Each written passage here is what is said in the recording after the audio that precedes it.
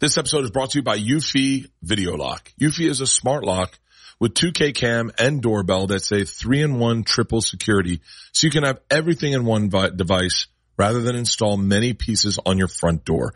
It's not just for security, but it's also for convenience. No more concerns about losing keys. You can assign passwords to your family members and see them coming back home via the integrated camera. It's easy to install and set up with just a Phillips screwdriver. It's got keyless entry, so no more fumbling for the keys when your hands are full. It also has a rechargeable battery that could last around 4 months, and you'll get low battery notifications before it runs out. Passcode unlocking with a remote control with 2K clear sight to see who's at your front door and control from anywhere through the app. And with enhanced night vision, you can have optimized view even in the evening. No monthly fee, unlike other brands that will charge monthly fee. You have your recordings locally and never have to pay for storage. This is the future. This is everything I love about what's happening with doors. In my opinion, this is an absolute no-brainer. I'm telling you right now, this is an absolute no-brainer. We installed them in the house, and it makes, especially when you have a family, it makes life so easy, so secure, so safe, and once again, so easy. Search Eufy Video Lock. That's EUFY Video Lock, or visit eufyofficial.com/video lock to see how you can gain complete control of your door. Thank you,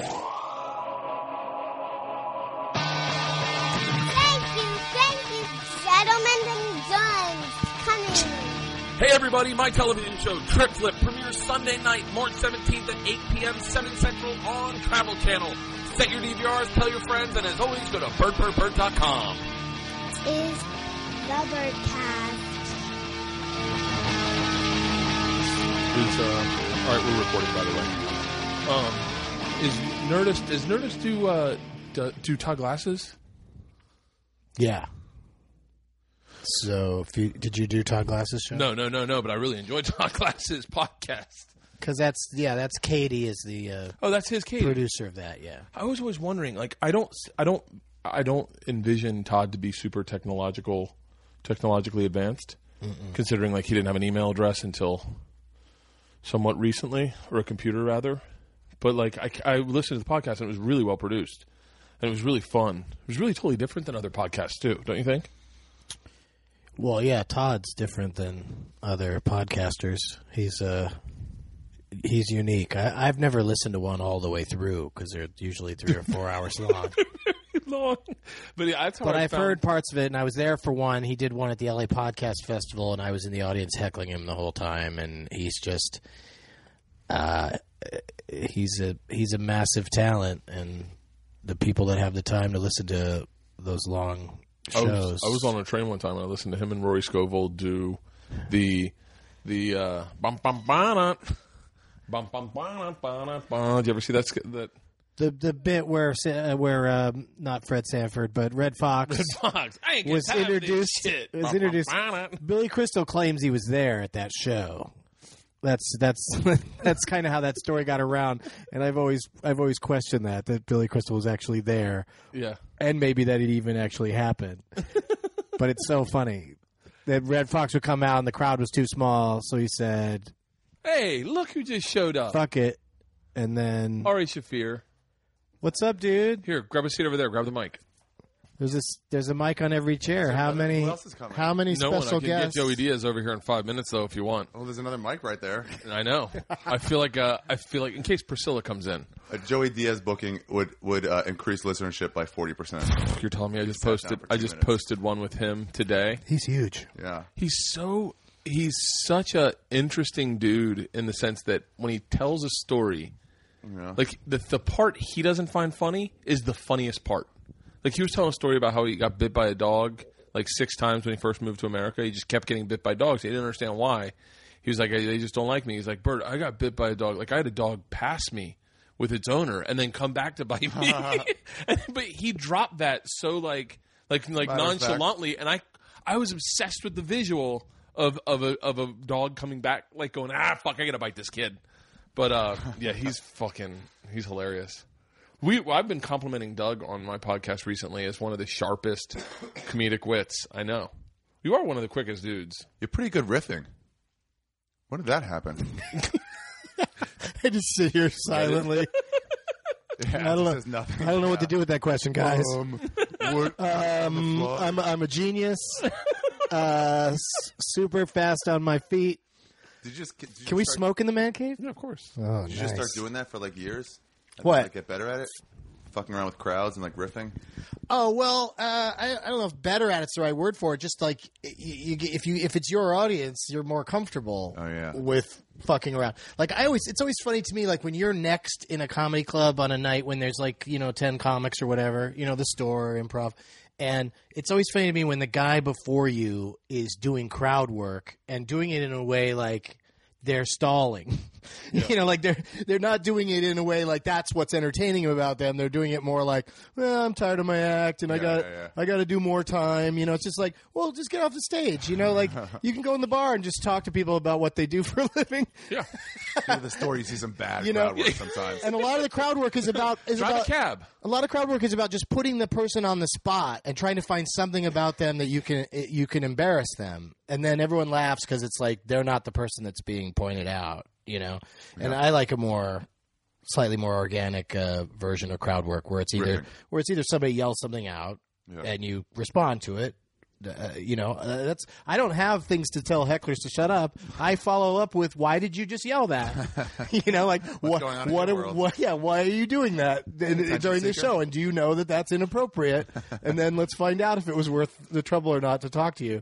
And then if the person keeps going, then eventually they get thrown out. But Barry Katz told me when I first started stand up, he was like, I notice you're going into the audience to ask questions you don't know the answers to. I was like, yeah.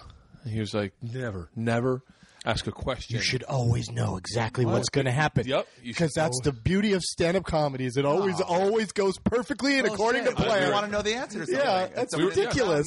That's a ridiculous note. Yeah. I hate those kind of notes. How cold does it get there? I hate those things in general. When I was first starting out, a guy told me, a successful comic said, you cannot have facial hair and be a stand-up comic. I heard and he said facial hair is not funny. You mean like George Carlin? You're out of your goddamn mind. I was told, I almost wonder if this is the exact same comic because I was told having facial hair is a big hindrance in comedy. You cannot be funny with facial hair. And then I rationalized it. Okay, so when I see Richard Pryor with a beard or George Carlin with a beard, were they working on material? So they were like almost putting a hindrance on their stand-up. So then they shave the beard off and it's just sandbags and it goes that much funnier. You thought it was a genius attempt. Like your material has to overcome your beard. Yeah, and if you can overcome the beard, it's like doing. Well, look at us guys. We're making it happen. That's like the University of Kansas used to practice on a smaller rim. What? Yeah. They would put this addition to their rim that like shortened it, like made it like diameter width. I don't know what the fucking what do you call wide or I don't know, but as soon as you said the word rim, I was just running through a bunch of dirty jokes to say. Yeah, and then when they took it off for scrimmages or games, they'd be like, "Wow, this thing's gigantic." When did they win a championship that year? I don't know. But then you get a ball out of guys like, I don't want to take the shot. I'm going to miss. Yeah, everybody gets really worried. It's smart, but it's a smart way to do it. Like I know a lot of professional golfers use a ping pong ball. And then I actually considered that for a second. I was like, really? Oh, wait, no. Shut up. How is that possible? You have a lighter? Yes. I don't have a lighter. I brought my own weed, but I don't have a lighter. The smokers are for. Thanks, dude. Anything smaller? Do you have a smaller lighter? No, I don't know why lighters are bigger. This is perfect. Yeah. Well, I guess because it lasts longer if it's a bigger one? If you smoke a pack. Yeah, because there's more fluid in it. If you smoke a pack a day. The circular kind that was like just the size of a cigarette that you could put in your cigarette pack. Those were cool. Wait, I don't remember. Oh, I remember like those. Long circular. I used to smoke. Did you ever smoke cigarettes? Uh-huh. When I worked at the store, when I worked at the back door. I used to love smoking cigarettes. It was the coolest thing in the world. It was cool. Fucking really cool. The Sklar brothers told me that once I was playing. We were all playing basketball together on Saturdays. I used to. And how big was the rim? Same size, normal. But I was smoking. I was like, all right, sorry, game's starting. So I was trying to like smoke more and then put it out. And they were like, what are you doing, Ari? It's bad for your health. I'm like, yeah, I know. Well, it is kind of comical when you see people that are still smoking. And you're like, hey, man. Like, no, not that, Doug. Like, that makes sense. But... Yeah. No, I was looking at that squirrel running around on your backyard. That's Coco. You named the squirrel? We feed the squirrel. My wife is straight up redneck, and there was a squirrel in the backyard that seemed like friendly when we first moved in. So she got some almonds And yeah, Coco had Coco gets the oranges out of the tree and eats them up in the girls' treehouse. Coco had a mate that Priscilla killed. Yeah, I was going to wonder. I was like, why won't Priscilla kill? Coco's smart and stays away from fucking Priscilla, but the mate was ballsy as shit. Yeah, she probably learned a lesson when Priscilla killed her husband. Coco's now single. Yeah. So, but yeah, they live up in. But getting by just fine. Proof that single gals can make it. Yeah, exactly. I want to see one of those videos in this town. Two animals will snuggle with each other, like a dog will snuggle with a squirrel or something. It's like two animals that shouldn't, but I they're saw all that real in nice France. to each other. I saw that in France. A dog and a cat laying in the same bed together, and they were like that. and the guy who just had it there, and everyone was taking pictures. And I don't think he was making any fucking money off of it. But me and my buddy Weicho lost it. Is that Joey? Get over here, Joey. Come over to Bert's right now. Come on Me over. and Doug and Bert are all here. We just started a podcast. Who's over there? Me and Doug Benson and Bert Kreischer. Oh, shit. Nah, I'm busy. I'm running a bunch of shit. You doing all right? He's doing a bunch of shit. All right. I was checking in with you. But I'll give you a call in a little while. Okay. I gotta go to fucking Hollywood now for some meetings. So. Oh, are you usually there? All right. Tell him I said hi, and tell him I posted his podcast today. Oh, Bert I'll posted. call you later. Okay. All right, bye. I love that he called you on the phone to check in. He checks in. That's what he does. He's heading to Hollywood. Got to check in with Ari. Yeah, I'm his friend in Hollywood. He checks in, like he'll drive by our house to make sure it's not on fire. Really? Yeah, like on his long ride. So, yeah, Leanne saw him drive by one night. She goes, I think Joey Diaz drove by and just kind of checked out our house. I was like, well, he's either casing it or he's making sure you're safe. We're deciding later. No. Yeah, he always his conversations last like 2 minutes tops. Yeah. I guess that's why you don't mind him calling. No, not at all. Because nobody calls me. No, really? Yeah. Text only. Yeah. Fucking send me an email. Aw. Yeah, you're not a big really phone sad for call you. kind of guy.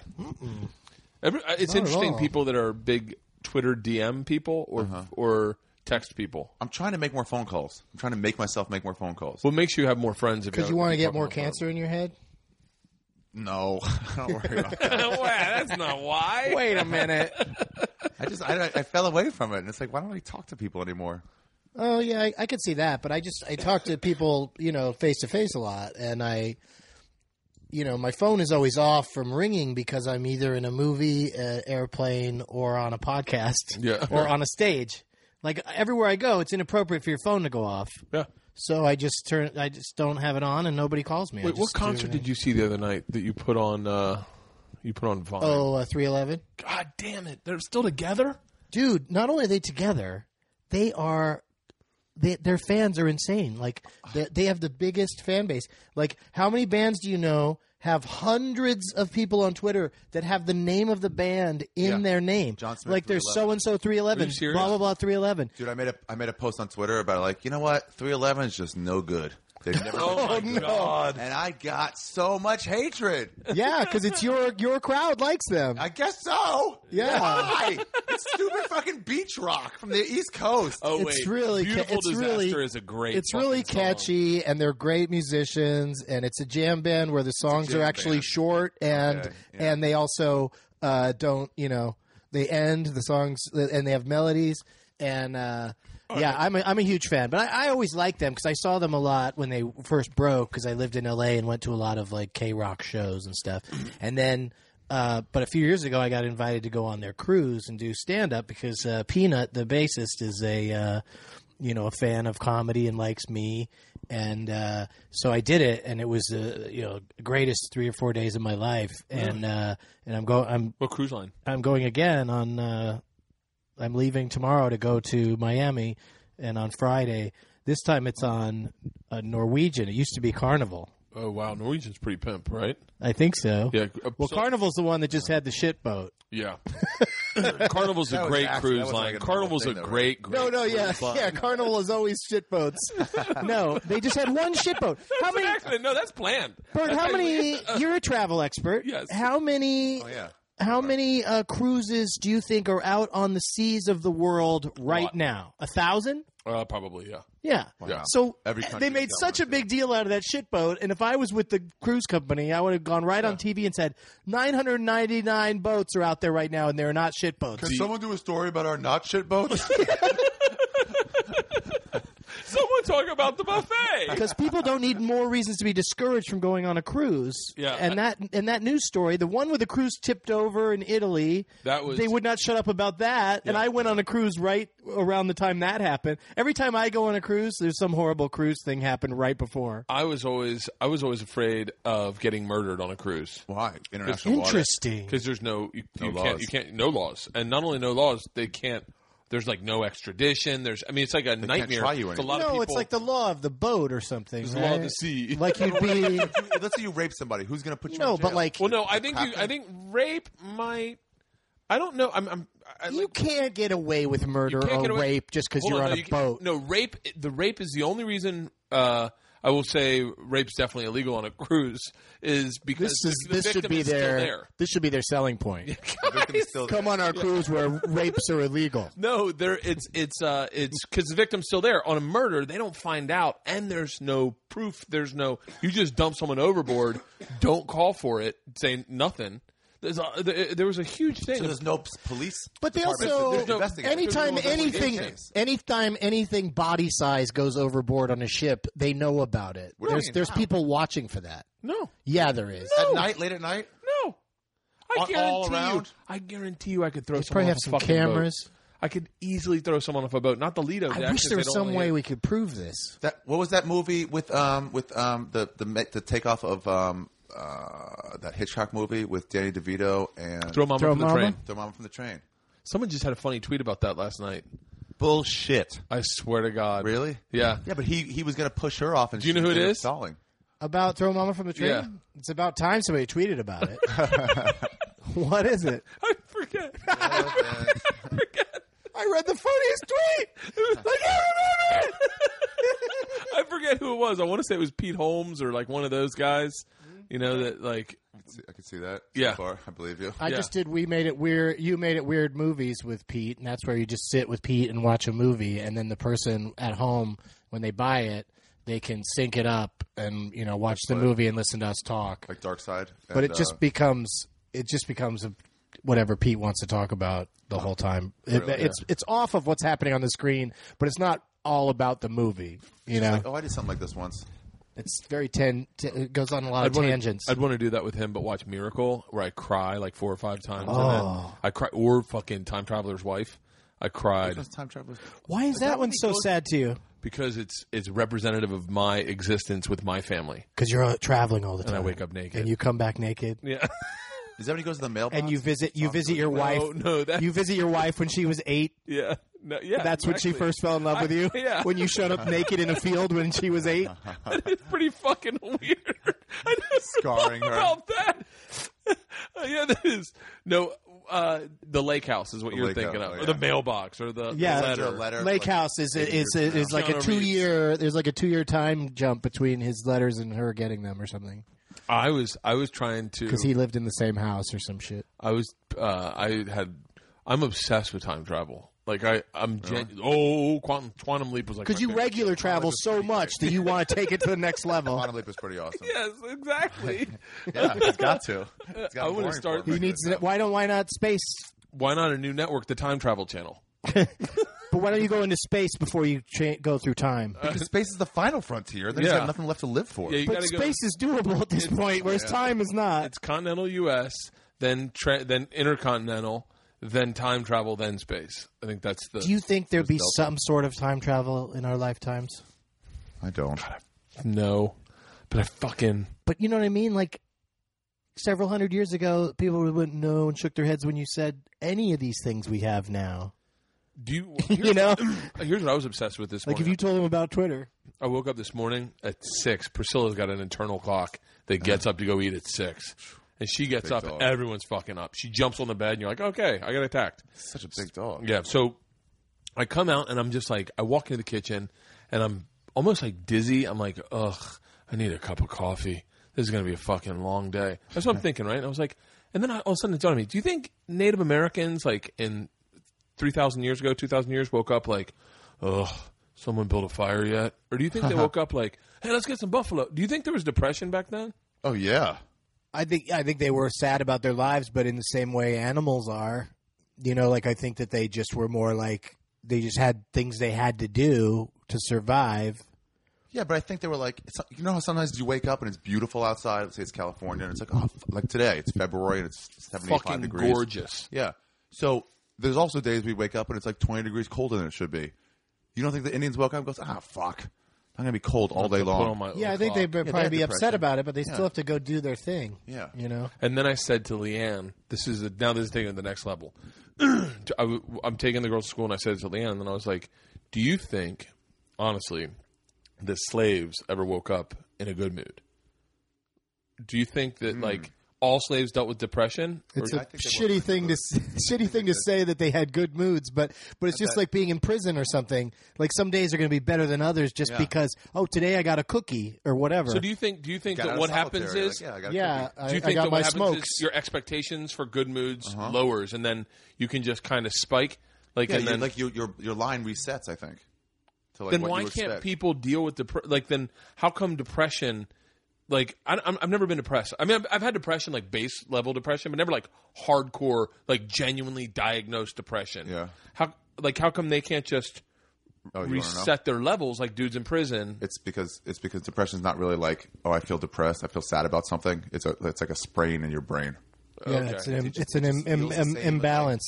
It feels the same as like, oh, I got an F on the test. It feels the same as that, but it's really not about Is that. it? Does their brain? This is real stupid. I don't know if you guys know anything about this, but does their brain not produce enough serotonin? Yeah, it's that. Or does it go through the serotonin too quickly? Or norepinephrine. It could go too much, too little, or norepinephrine too much, too little. Now, if I took Zoloft, would that just make me that much happier? I don't know. Take a bunch. We'll see. Yeah, try it. I mean, like, why wouldn't I want to just be a little happier? Happier. Everyone would, right? Yeah, I started thinking, like, maybe I'll just get on, like, some fucking Yeah. because There's side effects, but yeah.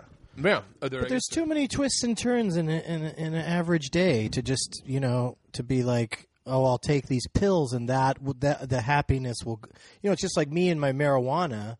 If I'm high and I get shitty news, the news isn't easier to take. Yeah. Just because I'm high, I might be maybe get over it a little easier, but certainly when you first hear it, it's just like it's still bad news. Yeah. Wait, when did you start getting high? I was a late bloomer. I didn't really start till I was like 28. So, but you've always been someone that's kind of fascinating to me. It started with like Louis C.K.'s first like 30-minute thing he did for HBO or something, or something like that, and you were one of the people he thanked. Really? Is that accurate? I don't know if it was one of the first ones, but it was one of his specials. I saw him perform somewhere when he was ramping up for it, and I said to him afterwards, I gave him a suggestion for a callback. I don't even. All I know is it was something about a bag of dicks, and then he started using it, and then he thanked me in the credits of the special. Along with other people I assume helped him in some way. Yeah, I thought that was extremely generous. But it's one of those things that I wasn't friends with you at the time. You were one of those people that I always thought you were in like a clique that never really existed. Like I thought you were. With, no, I'm just friends with comedians. I know, but like at the time, like I thought there was this Doug Benson clique, and you were just friends with other people that I wasn't friends with. That's ultimately what it was. And so, like I'd see you at the Improv. I remember one time seeing you and Grandma Wood at the Improv, and I waved hi, and you both waved hi, and I was like, I should go over and talk or say hi. And then I was like, I think Doug's the kind of person that feels he already just said hi. So I think we're good. That's why part of why I'm a comedian is just hanging out with other comedians is a blast. Yeah, I love it, and there's hardly any that I have a beef with, and some of the ones that I think there should be like a permanent beef. I think that they've gotten over it from their side, and I just maybe I cling to things more, or maybe it was less of a thing to them than it was to me. Yeah, But that's the thing is I've always comics are fun. I kind of I run in a quote unquote I tended to run in an alternative circle, but you're sort not an of alternative comedy because group. Not really, no. But I started here in L.A., met a lot of San Francisco comics, and when they all came down, and also from other places like David Cross came from the East Coast, and Proops and Greg Barrett and just all my friends in San Francisco. They all moved down here. Greg Barrett got lumped in with the alt comics, and I was always like, he ain't an alt comic. Not but he's really, friends with no. all of them, so we just had like this group of friends. It was like kind of San Francisco, L.A. thing that was going on, and then Largo in L.A. There was a very popular show every Monday night. I went to a Largo that we all did. I went to a Largo show that Colin Hay played at for Men at Work. Yeah, and oh wow! And they had a lineup before. It was comics before them, and it was fucking amazing. Yeah, it was really amazing comedy. Like, and the Sklar brothers, and the Sklar brothers are not alternative by any stretch of the means. I wouldn't venture to say. I think they would say that. Really? I think so. Oh, I always saw them as just. It's a scene that I've never been, never turned my back on or been proud of. It's just more like, oh, that's just what they named all of us that might walk out there with notes or something or define exactly. Yeah, it's really weird. It was really weird. It was more just like that we all. It was almost like the lady that was booking the Largo show at the time. It was sort of reflected her taste. Oh yeah, it was just what she would be into. Yeah, Lisa Leingang, who's now a TV executive in New York, but she would book the shows every Monday night, but it would also be all of her friends, so we'd all be friends with each other. It was also kind of a Mr. Show thing that kind of happened that people might have felt excluded from, with Paul F. Tompkins and Scott Aukerman and Marilyn Rice Cub and Mr. Show. Huh? Scott Aukerman was on Mr. Show. Right? Mm-hmm. He wrote on it for several years, and Does then was he own UCB? No, that's the Upright Citizens Brigade. The four people that the troupe, Amy, Matt Besser, Ian Roberts, and Matt Walsh. Did you hear about Kurt Metzger starting up that stuff with them?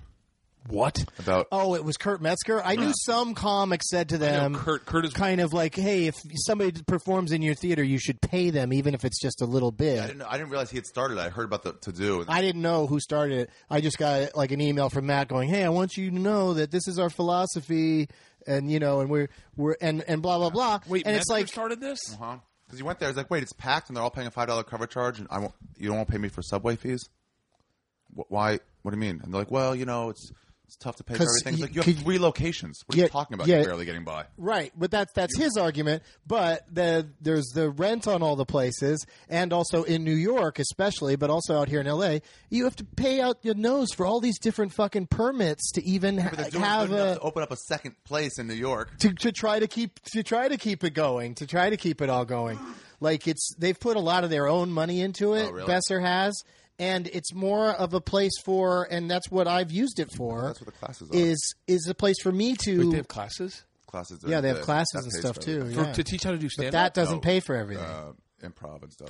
Matt has a podcast called Improv for Humans, and there's an episode that's him and Ian discussing the philosophy of the place and how it all works. And just very exasperated because of what Metzger stirred up. Because, for years, I guess no one had complained. And because I love it, because it's always been a place for me in New York and L.A. To just say, hey, can I put on a show? And they say, okay. And they competently handle everything. And I just have to show up. And they also get They also get great crowds of kids. But a lot of their shows are free to get into. Doug Loves Movies has been free the entire time I've been doing it there. Doug Loves Movies, and they have a staff. They have a staff that's working. What? That was sold out. Yeah, when you do the one out here only seats 115 people. We did one together. The two of us. That was the one where I was the most ignorant man alive? Brody? Is Brody on that too? Oh, Brody was a different one. Yeah, Brody's where we started off. Yeah. Brody. You've done it twice. I've done it twice. And on one of them, the one with you and Ari and a third person. Brody. And then I did was it Brody? Schumer. Whoever it was. The one with the two of you and that third person, like, was all Death Squad guys? Yeah. But it wasn't Sam Tripoli, was it? It was Brody. It was Brody. Yeah. Okay. That episode got the highest on the individual episode rankings on iTunes of any episodes of Doug Loves Movies. Wow. Really? Yeah. At that time, I think some may have. There's been some special ones like because I do. Episode with Sarah Silverman and Barack Obama. No, I do. I did it by 2000. Yeah. The Barack Obama is the important one there. I mean, Sarah's great and all, but she does plenty of podcasts. I think it was just the Death Squad people just really glommed onto that one episode, and they're not necessarily regular listeners to Doug Loves Movies. But then they subscribe, right? Or maybe we've got some since then. Yeah. I bet a bunch stayed. Yeah, I'm sure. Like, what is this thing? I'm the sure. one I did with Amy Schumer, I kept saying massively inaccurate facts that were like it started with she said a joke about Princess Leia, that lady, Carrie Fisher, who just had like a mental breakdown on a cruise line and is hospitalized. Are you serious? Like, yeah, she was supposed to perform on some cruise, and I guess her performance was just like this incoherent. It can fucking performing on a cruise. I do it for my buddy Cowhead's cruise. I used to. I haven't done it in a while. But those performing on a cruises gives me anxiety because I got to hang out with those people all week, and then they know me intimately. And then when I go up and do stand up, if I feel like I'm getting too much into a bit, I feel like they sniff it out. Like because they know they've heard you talk normal. We did stand up on. We did an episode on Carnival Cruise for Trip Flip, and one of the guys' goal in life, one of his, we cater the trip for the people, so whatever they want to do, we do. The guy wants to be a comedian. He's done some open mics in Austin. So I go, fuck it. Well, there's a comedy club. There's a show. I go, then we set it all up, and they're like, yeah, you can be as dirty as you want to be. And I'm like, are we sure about that? Because the rumor's always been no. And they're like, no, because this is a cruise. This is a cruise stand-up show. It's not ours. It's not like one we're putting together. It's the cruise's stand-up show with the cruise's people. And I was like, you're certain? This guy Butch was like, he was like, you can do as dirty. I go, listen, when I say dirty, like I need to know that you. And he goes, as dirty as you want to be. I go to the pre-meeting and I ask the guy who's the comic. I go, so we can be as dirty as we want to be? And the guy goes, yeah. I mean, you can't say like F-bombs and stuff. And what? I go, that's fucking dirty. Like, just for the record. Not even. And I go, can I talk? And now we're in a meeting. Yeah, fuck doesn't even mean fucking sometimes. Yeah. And so I go, can I talk about eating pussy? And now this is a meeting with like all the reps, all the execs. And they're like, well, yeah, but you just can't use those words. I go, guys, that's what I meant when I said fucking dirty. I said dirty is dirty in my opinion. This isn't the jerking off episode of Seinfeld where they never say the words and they spent weeks trying to come up with euphemisms that would make sense. Yeah. That's right. It's my goddamn act where I want to talk about eating pussy. Yeah, and so I don't have to say master of my own domain and shit like that because I'm in a goddamn comedy club. I'm kissing her heart from the outside. Huh? So I go, fuck it. We're too close to doing it. We've already scheduled it. Everyone knows what we're going to be doing. And I go, guys, you told me dirty. I'm going to go and do my act. And I went up. And now, mind you, I'm hosting. Okay, well, like I'm also hosting, so you got to you can't just talk about so you got to ease into it. I go do a couple jokes. I do something about my kids, something light. Then I do this joke that I've been telling that's been doing really well about my wife farting during oral sex, and it's a killing. It's the bits that rock the boat. It fucking destroys. And I'm thinking in the back. Then I bring up my guy, and all the black people haze him. Like there's a lot of black people because he's a black comic. All the black people start booing him. They're like, boo. It's a lot of black people in the room. Boo. Booing the black guy? No, booing my contestant. My triplet dude. My triplet guy. Who is white? Who's white. But he's also very young. But why didn't they boo you? Because I killed. Because he's a good comic. Immediately you killed enough to I killed so quickly. I killed so quickly. Professional comedian. This guy's I'm a real comedian. But booing somebody that seems like they're having a... Well, I went up. They're a little scared. I ripped it for 15 minutes. And then I go, all right, guys, so this is what I do on the show. This is my person. I'm going to bring him up on stage. Give him a round of applause. And he goes up and he's definitely new and he's trying to figure out. He opens with a new joke, doesn't work, and the black people are like, you can hear him groaning, and then it cuts to a longer, really smart joke, but not funny. It's smart, but it's better. It would probably kill in UCB because everyone would get it, but no one's getting the reference. It just is lost on the room, and then you hear the woo. So then, what is that? It's the fucking siren. Get the fuck off! Sandman's coming to pull you off with a hook. They have a siren? No. It's just black people going. Woo! They're making a siren with their mouths. Fucking yes! Wow. And so I have to go back on stage, and I'm with the comic whose room this is, and he's like, "Can you do a little time?" And the guy got a few laughs. He got a couple laughs. He did well enough to get for that room. He did really well, in my opinion, but. Black people weren't having it, and they were sitting all up front, and the white people were in the back. So I get up on stage, and I see the guy who's been heckling him, and he's wearing an all-white outfit, head to toe white, black dude, real black dude. And I go, man. Real black. I go, he's dark. He's dark. Liberia. And I go, man. That's real cool. Way to boo him. And the guy goes, hey, man, you got to call it like it is. I go, that coming from the human Sharpie. And the fucking black people lose their fucking mind. I go, stand up. So he stands up. He looks just like a fucking Sharpie and fucking win the black people back over. Coming out. Yeah, get off stage and I go to the back where all the execs are, and they're like, you can see their eyes are just lit up like. I go, I didn't offend anyone, did I? And they're like, no, it's just we've just never seen it done that way. I was like, that's what fucking I would love. I told them, I said, because Carnival has great. I go, why not just let fucking national real headlines? comics? Well, the guy that I worked with was really funny, and they're making fucking good money. Like that's what he was saying. He's like, it's better in the clubs. I got a few friends that like do a lot of boats. And Why don't they just? I mean, at this point, who's taking cruises? 35-year-olds, 40-year-olds? They want to see Norton. Yeah. No, that's the thing. Is cruises are all old people and kids. Oh, really? It's there are a lot of old people. There are a lot of old people. That's why this whole rock boat thing has been such a great thing because for the non because also there's not a lot of that stupid like most cruise ships the entire day you have to listen to steel drums playing hot or whatever. Yeah. It's set up. Here's the thing. Gloria Estefan music all day long. There's great health care on cruise ships. So a lot of old people who don't have the money or don't have health insurance.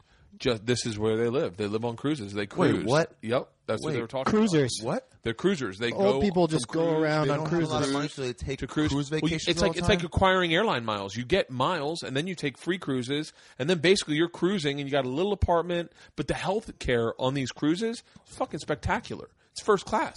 So these guys go in, they're like blood pressure, fucking check. They're there, and they're basically kept healthy, and they eat for free. I mean, you think it costs a living for a cruise for these two for an old couple? Yeah, as long as you don't drink, once you've paid for the cruise, you don't have to pay for anything else. Nothing, and then maybe you do a little slots and you enjoy that, and you're retiring. It's your retirement plan. You're just going to cruise it out till you're done. They're called cruisers, yeah. But but also I'm just saying that like it tends to be a family environment. It tends to be bring the kids because you can get a whole family into a cabin you get the cabin at a cheaper rate based on how many occupants there are. Oh, right. Like it's $600 a head normally, but if you bring the kids, it's $450 a head or whatever. And they've got things planned all fucking day long. They like on a normal cruise, you'll hear like bing bong in your room at like fucking 7 in the morning or 8 in the morning. Ooh. Somebody going, today we're going to have ping pong on the Lido deck. And they tell you all this shit that's going on and stuff. And like on the rock cruises. Why don't you just leave a note under your door? Well, they also have a daily newsletter telling you everything that's going on. The fun times. But they also have, like I was saying, steel drums. The bands and the entertainment on the cruise ships, like they'll have like a song and dance show that's just a bunch of kids fresh out of, arts school, song and dance school will come and put on a little show. It's all very. They'll do cheesy game show in the big room. They'll do there's lots of bingo. They'll do shopping. The best is they do shopping. Oh yeah, and come and look at stuff that you want to buy. QVC and like they've got live QVC, and they're like, guys. And during the QVC, they'll show you the product, then they'll raffle the product off to someone in the thing. So people go because they go, fuck, maybe I'll get a bunch of free shit. Cruising's, But most of this stuff, what I'm advocating is go on a rock cruise because most of this stuff doesn't happen. Most people don't bring their kids, and most people don't bring their grandparents. Like rock cruises are really, really fun, even if you don't love the bands. Well, I did the Weezer one. They're going to do another one of those. Oh, that would be cool. Fun as shit. Yeah. They're playing Blues Fest this year in Ottawa. I'm trying to get in just to go see them. Oh, yeah. Well, the Weezer cruise, I think, is in January of 2014. Really? And, yeah, I'd like to go on that one again. Oh, yeah. And then I don't know when the next 311 one's going to be. But, like, a lot of big bands have them. Kiss, Kid Rock. They have, like, annual Why don't we do a comedy? Why don't we do a comedy... They're doing one comedy festival cruise. They're doing one in September. With I forget which cruise line it is, but it's called the Atlantic Comedy Festival, and they got Bamford and about 10 other comics. But I heard that I heard that the comics are doing it mostly for a free cruise. Like they're not paying a lot. So shitty comics, which is a great reason to go on one of these things. A free cruise is a free cruise, but.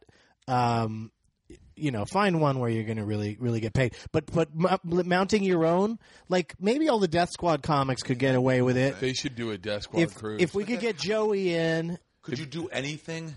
I could see Joey going, great idea, or what, grow the fuck up. Well, I already know Joe Rogan. When he saw that boat flip over in Italy, he's like, "Why the fuck were people even on that boat?" Like he doesn't understand it at all. Why would people be on that goddamn boat? We're not supposed to swim. That's why we don't have fins. But if we could talk Joey into it, get a couple other. How would it be walking around all day long and stuff? If you have to be friends with all of them. That's fine. When we did, you have to hang out with them. When we did the Cowhead cruise, it's like a lot of people are kind of wrapped up in their own cruise as well. Like they're on vacation also. Yeah, but it would be exhausting for Joey Diaz.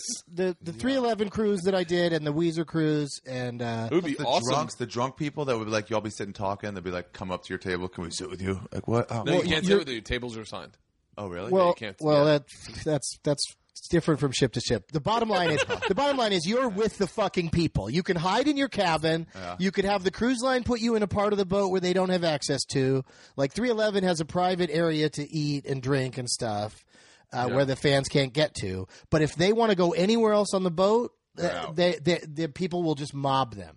You could totally. But I'm just the comic on the 311 cruise, so I can go places, and what people will do is offer me weed and alcohol. I thought you can't bring those on the cruises. Not alcohol. A lot of people bring. Dude, where in the world do you think pot smokers don't smoke pot? Big J said he went on I think it was Rock Cruise or Rocktober, maybe it's and he got in trouble. No, but they had specific guidelines like do not bring weed on. That's how the world works. You're not supposed to have weed. Airlines and with you're not supposed to have weed in public, even in places where it's legal. Oh yeah. Even in Amsterdam, you're supposed to stay in the fucking places where it's been designated as a place to smoke. Because that's what everyone does. Wait, in Amsterdam, you smoke. You go in the coffee shop and smoke. It's the one place where you go inside to smoke. You don't have to step outside. Have you ever been to Amsterdam? No. Oh, fuck, it's so great. Really? Oh, my God, it's so great. I love Amsterdam. All the women are gorgeous. They're all riding bikes. Everyone's in great shape. Well, yeah, you got to go, though. In the winter, it's pretty bleak. In the winter, it kind of sucks dick. They have the Cannabis Cup in the winter time, so the only time I've ever been is in the winter. Oh. And I loved it because, like I said, you're sitting in a coffee shop. That's what they call them if it means you can smoke there, but they serve food and stuff. So you're really saying, good milk. I've been in a coffee shop at 9 a.m. eating pancakes while smoking a joint in the restaurant. An ashtray right there. Yeah, and a cocktail or a beer or something. It's really fun. And I don't know what I'm not don't have a license for here, so I don't know what these shops are like here. But over there. I mean, I did a segment for the Showtime, the live from Amsterdam, and we went in to go tape in one of these things. They had a selection of marijuana that would blow your mind. Maybe not yours, but I was so shocked. And I remember telling him how many different strains? What were we talking about? Literally, he had a catalog, and then they had their whole desk, the whole counter was different. Little buds, little nuggets of what everything was, and it was like. He's like, this one is the one Lil Wayne smokes when he comes in town. Oh, this one's the one. I was like, I'm looking for the one that Will Smith smokes. But yeah, it was fucking. Because you're funny. Yeah. I love how they make that. This is what Lil Wayne smokes. Meanwhile, Lil Wayne just went in and be like, I don't know, give me one of those. Yeah, I'll drink some scissor. I want to get high. I would love to go. We should do a cruise to Amsterdam on the Princess Elizabeth. All right, let's make some calls. Is there a way it could be not a Death Squad cruise, but just Death Squad be the entertainment on the comedy entertainment of a whatever once it's all of us, then the Death Squad people are going to want to come. Yeah. Are you scared by their intensity? Yeah, I'm a little scared by their intensity. I'm an introvert, so I like watching people instead of. I'm not like Bert. Oh, I'm an extrovert. No, I would love the Death Squad cruise because I would not pay for one fucking drink. I would have a blast. I would genuinely enjoy it. And at one point, you'd be like, I think Bert might be part of them. I would, yeah. Crossed over? Oh, yeah. I definitely, I have that problem, when they come to my shows and then, I have a problem with intimacy. So, anyone, I remember the first time I ever got a fan letter, it was this girl who was, a beauty queen, and I think she had been in, a car accident or something, and it was right after Last Comic Standing. She wrote me this thing about how I was so funny, I'm such a great guy, and then I replied back. I don't know what I said back to her, but I know her next message was please don't contact me again. Really? Why? Yeah, because I was I don't know where to stop typing. Like I sent an email to my agency. I had a meeting with them, and I really liked the way they talked to me yesterday. And I typed out an email. And my wife's like, "Let me see that." And then she deleted half of it. She's like, "Send that. You can sound creepy for the rest of it." Yeah, and it's I get like text anxiety. That's always the interesting thing. Like you can the people that produce by Doug Loves Movies podcast, the website. If somebody just clicks on contact, they can write to us, and those guys get it, and then they decide what to forward to me, and they forward most things that are like specifically about me, like questions they can't answer. And but when they forward me stuff, sometimes when I open it up, I just like my head just drops. Like, did someone really just send me 2,000 words? Yeah. You know, like why not just a sentence or two? Just test the waters instead of telling me your life story. Before I start, I'd like to say I'm not the type of person who does this, and and I've always thought it's like scan, I'm out. That's me. Yeah, I was writing a text back to you today, and I had already gotten into character on the text. I don't know if you noticed that. Got into character. I got into character. Yeah. I don't read the text, but what does that mean? In Pulp Fiction, it means you're about to murder someone. As a joke, like sometimes Ari will text me like, "Hey, you want to come over and I'll suck your cock," or something like that, like a joke. And so then I'll reply back and say, I ain't gonna try to kiss you. I ain't gonna try to kiss you. It's a joke until you say yes. I ain't trying to kiss you. But I had gotten so into character in this thing that I started writing so much more. I was like, fuck, erase, half, just say yes. Okay, come over, please. If you can't still see their texts when you continue writing, then you've written too much. You should still be able to see the text. Oh, it's long texts are really ridiculous. I so badly wanted to. I don't know. You could.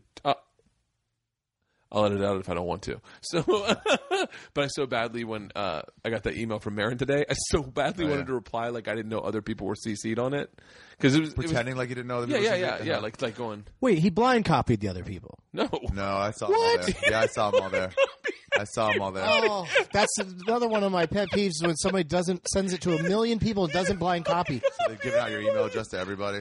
And not like any of those individuals are going to take advantage of it, but it just gets one of those people is fucking a spam thing or something. I'm the lowest on the totem pole. And so that's pole. just another thing that's just going to send more junk to my private email address. Because they just get everything. Like, I'm the lowest on that totem pole, and be quite honest with you, before I realized I might get sued, I was extremely proud that I got included on that list. I was like, because I'm clearly everyone else is like real podcasts, and I was like, oh, me too. It's because Marin's doing this podcast, I'm sure. This is a real podcast. This is a real podcast. This is really happening. Well, really? So yeah, you should. Yeah, you just started. That's all. Should look How many into episodes into you? This will be 13. Yeah, by 20 you'll start getting them. But I look at like Segura hit number 100. How many Doug Love movies have you done? I don't even know. Really? It's been 6 years of them. Almost doing at least one a week for 6 years. Do you what? Wow. Yeah. You started this, you don't number You started Doug Love movies 6 years ago? Uh-huh. What came first? Benson? Is a Benson Interruption a podcast or just a show? It's a podcast, but it was a TV show for 6 episodes, and then that was a good TV show, by the way. I'm kind of pissed it got canceled. Yeah, they weren't ever into it. Eric Abrams said it was the easiest show he had ever had to work on because he had to do the booking. He's like, so what do I do? And Doug's like, when I call my friends and tell them I want them to do a show, you write down their names. He's like, all right, cool, I can do that. I can do that. Done and done, son. We still had Comedy Central had their own list, so they had to sync up. So there was a few people I couldn't get on that I wanted to. And who did you want? They won because you got Sarah. I don't want to name names, but Nick who? Swartzen? Swartzen was on. Yeah, those guys. No, Sarah didn't do it. Some comics didn't want to do it because it really is kind of an obnoxious thing for me to say. Come and let me fuck with you while you're trying to tell some jokes, and then we get to decide what we're going to put on TV and you don't. Yeah. I wanted to do that. You texted me the other day about doing maybe it was the Benson Interruption? Now it's a podcast, but I've only done 20 of them in a couple of years. I do it once every couple months. Ari's done it. It's that scares me too. It's all friends. It's all friends, and it's all just us fucking with each other. Yeah. And then it's $2 to buy on iTunes. The funny thing is, it's no longer like start doing your material and then I'll interrupt you. No, now because I don't want fuck around. Well, because I don't want people to burn their material on a podcast. Oh, right. I want to do. So it's more like just come out and just goof off. I want to tell the machine story and have you do the Benson Interruption for that. Oh, that'd be great. Oh, yeah. Like because I've told it in rote practically probably 400 times this last year. Yeah. And so I would love to. I'm like before I tape it, because I'm going to do an hour special, I'm going to put it on there. But before I do it, last time I was telling, I was out of college, and I was like, I would love Doug to stop me in this, make me stop in this story. Ask questions? Either ask questions or make a joke better or do whatever he does during the Benson interruption. I was like, I totally want to tell a machine story. Yeah, that's a good idea. But that'd be fun. Yeah. Probably take. How long does that story take without somebody interrupting you? 10 minutes, 12 minutes. 11, 12, Yeah, so that's going to be tough. How long is it? How long do the Benson interruption? I mean, each comic gets about that much time, and that's and that's. I'm sure your story's pretty packed with punchlines. So no. I'll tell. Me sitting there jumping in, but stories are good. Stories. If somebody came on and like, it's just no one's doing like the old or new bits, because if it's a bit that you've written, you want to get to that's not the place to do it.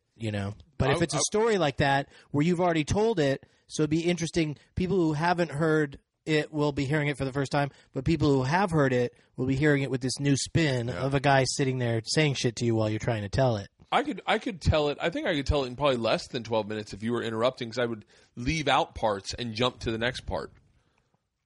Well, I admire your ability to do that, because a lot of people I know, when they have a routine, they don't really. Oh no! I don't have this a routine. parts that you're like, this isn't necessary. If I'm like low on time, if I see the light come on a little earlier, and I'll do that. I'll drop parts out. But I've seen comedians all the time. They go over by a few minutes because they can't edit as they go. Oh, that's so fucking exhausting annoying. when you go. Clearly, a guy did a little crowd work, a little extra crowd work, and now he's 3 minutes over. He's still got to do the bit. He's still got to do his closer, and his closer's like starts with this.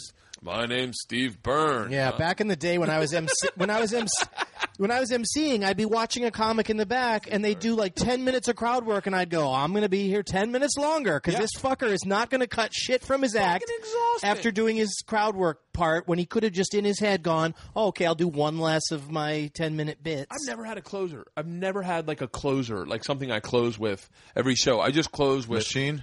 No, I can't close on that story. But I'm just saying, jump to the closer if you're going when over. I see the light, I go, all right, this looks like it's my last joke. Like, that's anyone that's seen my act knows that's a complete and total lie. I do fucking an hour and a half these days, but when I go, all right, that's it, I got to get off stage. It's a long lineup too. When it's like some other people on. I don't do sets like that anymore. I've been done a set in the city in fucking forever. I feel like. Why? So good because I'm only home 2 days a week. I'm gone. Like, I leave on Sunday for a month, and then I come home for like 2 days, and then I go back out to New York. And it's like, when I'm home, I just spend time with the kids, and then I do sets on the road. And I'm the same way. When I'm here, I just spend time with Bert's kids. They're so cute. I was dying. I kind of wanted them to be here when you got here, because it's interesting seeing comics interact with my kids. Oh, I'm great with kids, as it turns out. Brent, you saw how I was with your dogs. He smokes so much pot sometimes his mind gets down to their level. No, wait. Did you have any, like, sometimes, like, I won't realize I do it, but I'll tell a story about a guy in my head before I, like there's a perfect example, Bobcat Goldthwait. I was dying. Like, was going to work with him one weekend, and then I started doing this story in my head of him, of like, I didn't know about him, but I start imagining what it's going to be like to hang out with him. Oh, that's going to be weird. I wonder if we're going to get along. And then I'd imagine that he had like an old, like 57 Chevy. I was like, ooh, what kind of car does he drive? Like, and in my head, then I saw at the time he had a Mercedes, and I went, God, your mind, man. I was like, he doesn't nonstop. You don't do never that? Imagine what car somebody's going to show up in. Are you serious? Never. So you have like a whole plots of like what's going to go down this week? I just imagine I was imagining, like, I've wondered this a number of times. I was like, I wonder where Doug lives. Like, I wonder if he has a house, if he lives in an apartment. He's a single guy. He makes a lot of money. Is he like? I wonder that. Like, and then I go, well, I wonder what kind of car he's driving. Like, I want, like, you just like all the. Well, if you want to see where I live, all you got to do is look in your daughter's treehouse, because that's where I've been holed up for a while now, just chasing that fucking squirrel away. You and the homeless guy in the backyard that sings Night Moves. I don't know why Coco. I'm glad he didn't see me in there, because he would have thought I was an intruder. No, he ate the shit out of that orange and left the peel. Yeah, I saw him peel it, but he ate the whole thing out and left the prime. They cleaned the inside of the oranges out. Wugga. Yeah, isn't that fucking crazy? The outside's not meant to be eaten by anybody. Yeah. My wife fights him for the figs on the fig tree. Ari's going to go play with the squirrel. But yeah, I kind of get what you're saying, but I'm more like, oh, I'm working with somebody. I wonder, how if we're going to get along or not. Yeah. Maybe think about, like in the case of Bobcat, probably the first time I met him, I might have had a question about something that he had done or something, like some sort of little conversation starter or whatever. But it's I think you think about stuff. Like I saw a video where Todd Glass threw a party at his house. I guess it was a documentary. It was a video he made about a party he had, and I was like, "Damn it, that isn't what I thought his house would be like at all." Like it was like my sister and I when we were kids, we'd go to drop off like our friends, and we'd always be in the back like, "Mom, can we get inside their house?" Because we wanted to see what their inside of their house looked like. It was like fascinating. It's like almost looking in. Like getting to see a part of a person. Dude, one time, so we had this next door neighbor, the Gorlins, and we each had each other's keys. There were these religious Jews next to us, and they went on vacation one week. And I was like, I'm going to go voyeur a little bit. So I took the keys, and I just rummaged through their house. I just walked around and looked at stuff. That's why I don't let maids in my room. Weird. Because I would fucking go through people's shit. Yeah. I would definitely go through people's shit. I'd be like, I wonder what they got. So glad you're not a maid. Not to steal anything. Not to steal, just out of curiosity. Like if there's like a packed bag in the corner, you'd look through it. I'd be like, well, what do you pack? Do you put it all orderly, or do you? Yeah. Do you just throw shit in? Especially if it was a like not that I'm definitely not a celebrity, but like if they but I'm a travel guy, so if they're a maid, maybe they're like, I don't know, fucking trying to stretch the two together. But like if they recognized me, I'd be like, oh, when I clean his room, I just want to see like, does he wear underwear? Like what? How dirty is he? Like I'd be fucking fascinated. Yeah. I don't know. Like Todd Glass did not. I've talked about Todd Glass twice. By the way, I'm not talking shit about Todd Glass. I think Todd Glass is very funny. But I'm saying that his house for a piece of shit. But his house isn't what I thought it would be. Because one time I saw him. He's got a nice house, I think, right? Yeah. It's well appointed. And he's got a backyard. It was a clue that he was gay. We should have all known years ago. Nice things. Yeah. I saw him one time driving a Range Rover. We were going into audition, and he was passing me, and he waved, and I was like, "Woo! Todd Glass has a Range Rover. Just got to reset my whole landscape." I did not know that was what Todd Glass was like. His house just got nicer. I saw Jeff Ross once when I started. I saw him driving a Porsche. I saw a white Porsche. Yeah. And I was like, whoa. I saw him driving a white Porsche with two porn stars in there with him. Really? I don't know if they're porn stars, but they were girls. But they could have been if they applied themselves. In my backstory, I was like, Jeff Ross got two porn stars. He's going to fuck. He used to show up with the hottest girls. Yeah. You're right, two. One on each arm. He was just like... the life you've imagined for me is probably so much better than what I'm actually living. You know what? My life for you is pretty fucking interesting. I think you play... I think you're like Attell, and you have a dickload of fucking money, and I think that up until recently, you've been living in just the same old apartment, and I think finally someone stepped in and was like, Doug, we need to invest that money. You need to buy a house, and you just bought a sick house, kind of like that old Spanish style up in the hills, and now that's what I envision. I envision totally not true. I envision all of it. You inviting friends over all the time, playing that game Celebrity, where you write celebrities' names in a hat and then you have to describe them, and it's like that pretty much 3-4 times a day. Most weeks. Do you care about what kind of sheets you have? I never have anyone over. I don't let anyone see inside my apartment. You a hoarder? Do you live sloppy? I got junk everywhere. I don't clean. Like fucking cobwebs on shit. Are you afraid of spiders? Nope. Cobwebs are fucking terrified of spiders. Do you really live like that? Yeah. Yeah. I mean, my apartment's nice. It's got a nice view.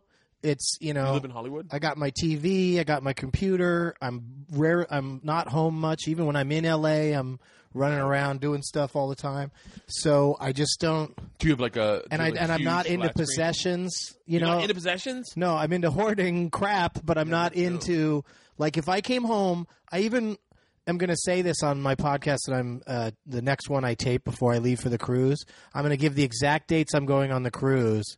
And I'm going to say, if anyone wants to burglarize my place and get rid of some of that shit that's in there, I would be so thrilled because my computer's my most important thing, and I take that with me when I travel. So I don't even worry about someone breaking in my house. I can buy a new TV, but I'm not like that thing. There's that thing on the internet that says how much everybody's worth. Yeah. Ooh, what are you worth? They claim I'm worth $1 million, but that's $1 million? But that's like my estate. That's like if I died, I'd be worth $1 million. Wait, isn't that like in assumed earnings in the future too? Like if we bought Doug Benson, we could make this much money. No. No, it's just supposed to be what you're worth. It's what you're worth. It's what you're worth. Bill Burr is $6 million. Wagga.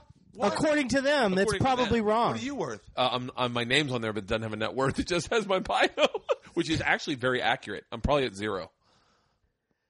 Wait, what's this house worth? Well, I owe money on it. I don't own it. So then right. you're Still on that fucking boombox. Yeah, but they don't count that in celebrity net worth. They look at your house and how much you make and what you owe. So like I'm living. I'm like the typical American. I mortgaged a house. I'm taking out a second mortgage to redo the kitchen and bathroom, and so I'm gonna owe. But I mean, this house is accrued value.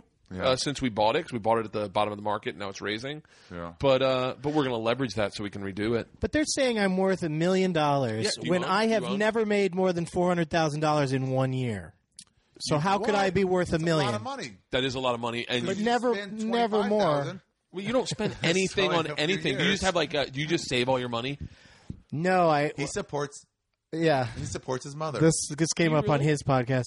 Yeah. My mother's my dad passed away, so my mom's just alone or whatever, and she's got a gambling addiction. No, but she lives down in San Diego, and so I, and because of this stupid country we live in, she's getting very little support in terms of housing or medical. Yeah. So How old is she? Huh? How old is she? 70 something. Really? Yeah, so I have to pay for. Are you an only child? Pretty much everything. No, I've got an older brother, but he's got a wife and 2 kids and, a house and all that shit. I just, I live, very, I don't spend a lot of money and I don't buy a lot of things, but I do what I want to do. Yeah, I'm your way. I'm the same as you. I don't make as much as you, but it's like, what am I going to get? Why? I was in the car with someone. We were driving by your house. I forget who it was. Yeah. We're driving by your place.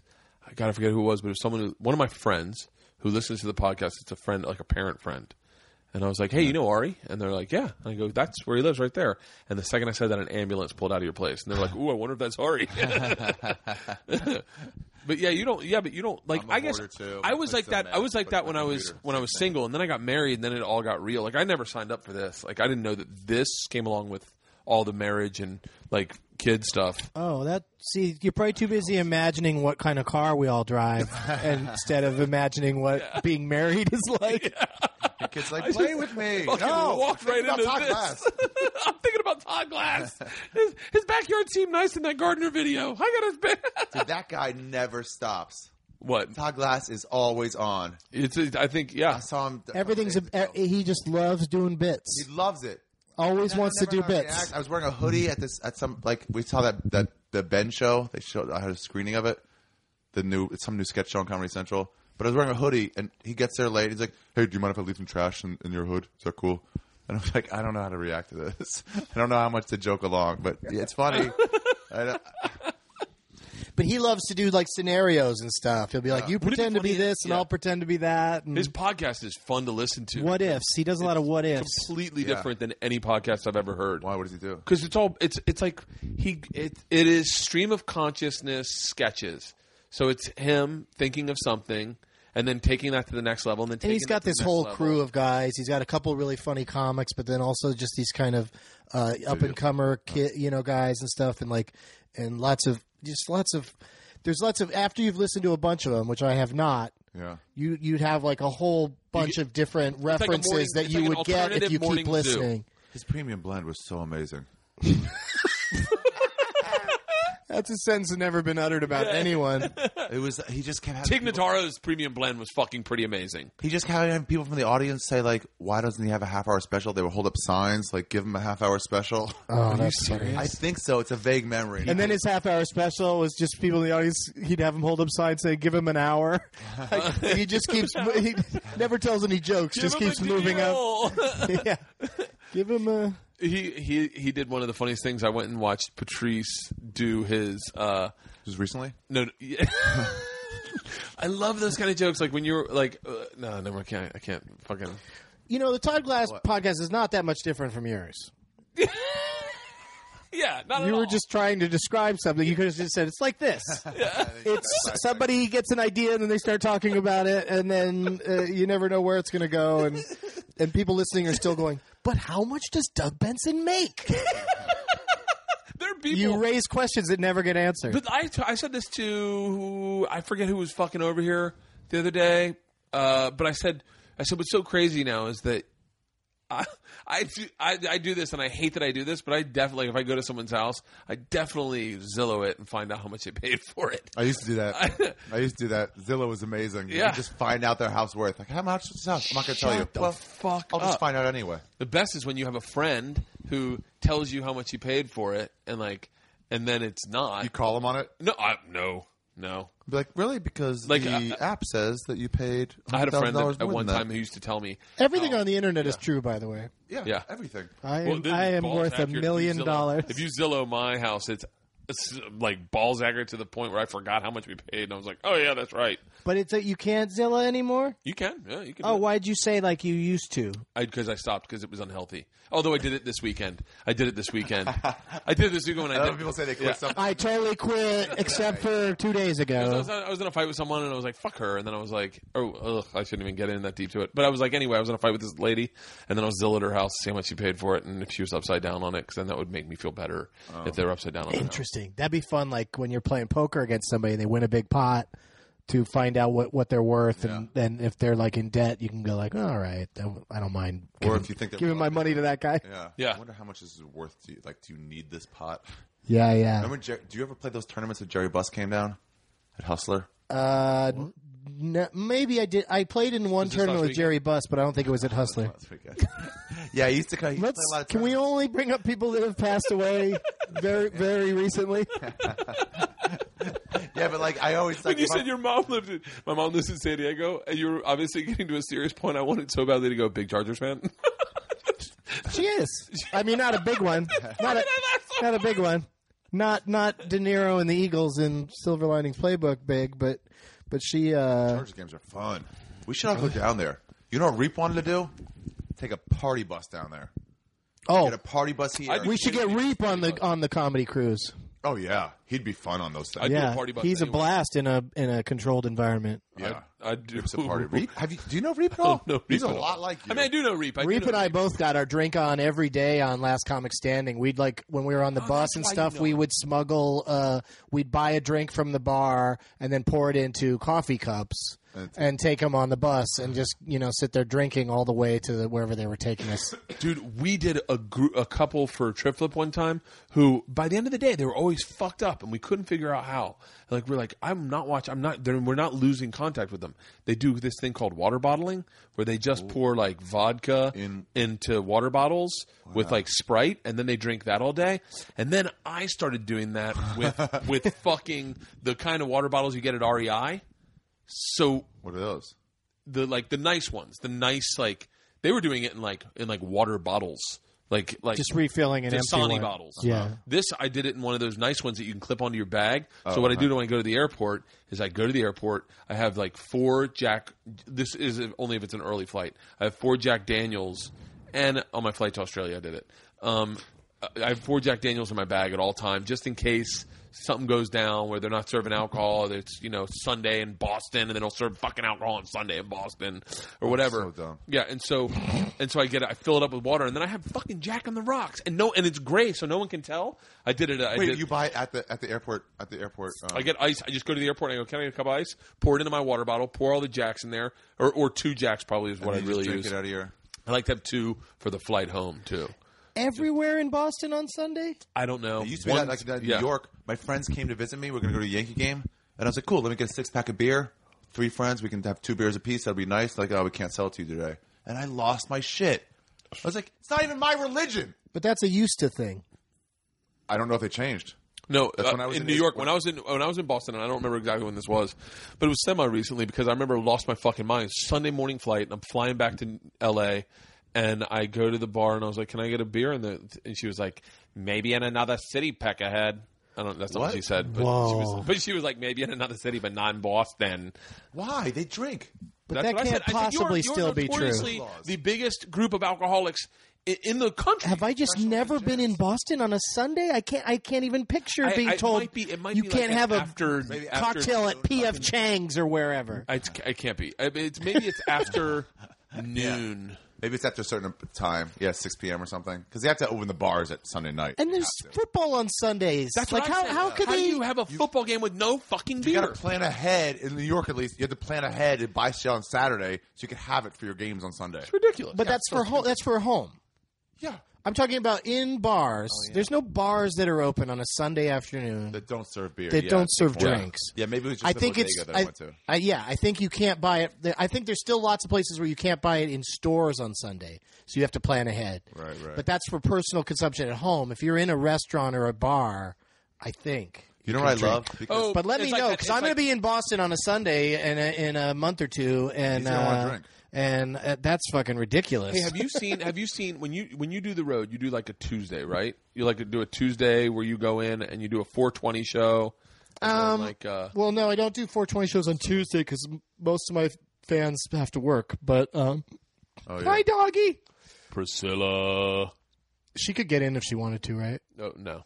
I bet you she could. Just put that knob in her mouth and turn it. Right now she's running back. Leanne, they're still back here. They're in there. So, what I do is on a Saturday or Sunday, I will book a 420 either stand-up show or Douglas Movies taping, and it's great because, like, just recently I was like, I really want to go to Denver, and I want to go to Denver soon. So I looked at the next weekend I had open, which is March 9th and 10th, and I had my agent call up Comedy Works and say, can Doug do a stand-up show on 420 on Saturday and a Douglas Movies taping on 420 on Sunday? And they are not going to say, we're booked.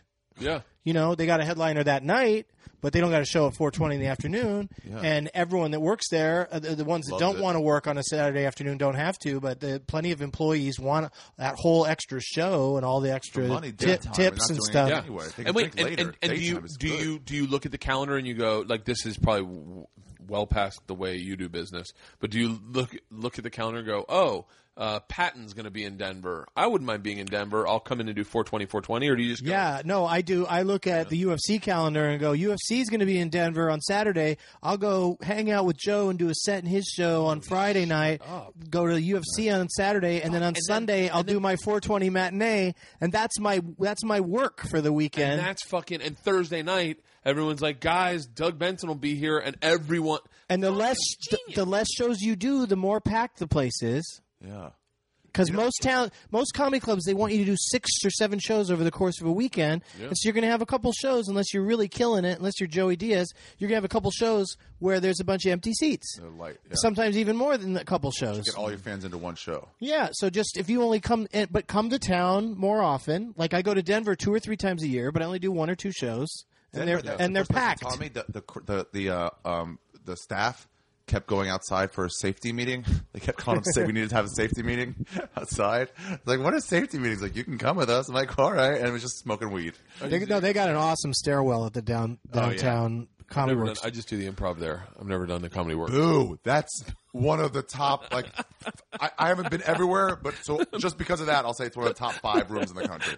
Oh, it's great. Denver Comedy Works downtown. That's so dumb. It's low ceiling. The people's tables are just like a little like school table, so they pack a lot of people in. And I mean, the only problem with it, and it's a acceptable problem, is just that every show I do there, one person gets too drunk in the audience and has to be thrown out. Oh, really? And it's usually a woman. Yeah, and it's because I think that stoners come to my shows and then there's a drink minimum and they're not drinkers. Yeah. And then they drink anyway after getting high before coming in. The combo and of that makes it and really in bad. Denver the altitude makes all that shit crazier. Weed and alcohol together is like they double up each other. Yeah, and then you're the Mile High City, and so people just get too fucked up. But I still have a blast every time I play there. I love Denver. I love playing there. But UFC, bands I like, roller coasters I want to go on. I was just in Miami, but like this cruise I'm going to go on, I could have called up the Miami Improv and said, hey, can I do a 10 o'clock show after the 8 o'clock show on Thursday night? Because I'm going on the cruise on Friday. And they say, sure. And I go in and do a show. So that's how my schedule works. And now that I've said this out loud, I'm going to get a bunch of tweets from people, come to this city. You know, and I'm going to be like, so you go see but that's just because one person wants me to come to a city. You'll be like, Muse is playing Red Rocks. I want to see that show. Mm-hmm. And then you'll just go schedule a show in Denver and then go to it. Yeah, it's more like bands that I have friends in, like 311, and there's this band called Sleeper Agent that I'm a big fan of. That I go and see them sometimes. Motion City Soundtrack. I'm doing my first 420 show. I know, the Parlor Live. Yeah, that's where same thing. I've been doing those there for years. Wait, what's a at 420 in the afternoon? You're doing a 420 show on 420. Yeah, they're at booked 420 that weekend. But it was like, well, Wait, let's do the daytime 420? thing. I want to do a 420 show, even though I don't really smoke pot. Yeah, just have the pot smokers come out. It's on a Saturday. Do a lot of pot smokers enjoy you, Bert? Yeah, fuck yeah, yeah. March, April. I smoked pot a lot. When I was younger. I don't know. Most Saturday, pot smokers don't. Ooh, 311. Yeah, 311's in Omaha. They're from Omaha. Yeah, I know. That's hence the Now, title what would you of their say band. to the rumors that 311 stands for the 11th letter of the alphabet is K, and 3 times K is KKK because they're super anti-Semitic? What? That's what I heard. That's crazy. They're the sweetest guys. Did you get that on CelebrityNetworth.com? I remember being told that. They're super nice, and you know who's their biggest fan? And I always fuck this up, and people will correct me. Either Venus or Serena Williams. One of them. Yeah, on the first cruise, whichever one it was. I want to say it was Serena, but it might have been Venus. One of them was on the cruise and saw my stand-up show. And I have a bit in the show where I say, in my act, where I say that, women don't, sense of humor is really not the number one thing to women. They like, what women really like is cocks and money. And, but in polite society, women can't go around going, I love cocks and money. So instead they say, I like a good sense of humor. Yeah. And I go, for some reason that night I said something like, so yeah, if I see you on the ship later, so we're not all yelling cocks and money at each other, just say C&M. And then when I met her, Serena or Venus, she like shook my hand and was like, had a little shy smile on her face and was like, C&M. I was like, holy shit, one of the Williams just said cocks and money to me. No, wait, did you know she was at your show before you got on stage? No, but I knew she was on the boat because she's super into karaoke also. So on a couple different nights, Graham Elwood was running the karaoke, and she'd get up and sing like "I Will Survive" or something. You got to run karaoke. Yeah. He's got the energy for it. Yeah. He does these boats now where he doesn't do stand-up. He just has a microphone in the casino area and just encourages people to come, like just riffs about how people should come to the casino because, the casino's where between the alcohol and the casino, that's where they're making all their money on those cruises. He's like, just give me a mic stand, I can karate chop. Yeah. And we're okay. I'll do the rest. That's really fucking interesting. But where are you playing in Omaha? The Funny Bone? Funny Bone, yeah. Is that in actually Omaha, or is that one of those ones where it's Omaha adjacent? Well, I think it's because I play the waiting room lounge there, and that's in a neighborhood they call Benson. No, that's in Omaha. Coincidentally. Oh, really? No, in Omaha. It's in Omaha. Colleen runs it. Colleen's fucking. But it's awesome.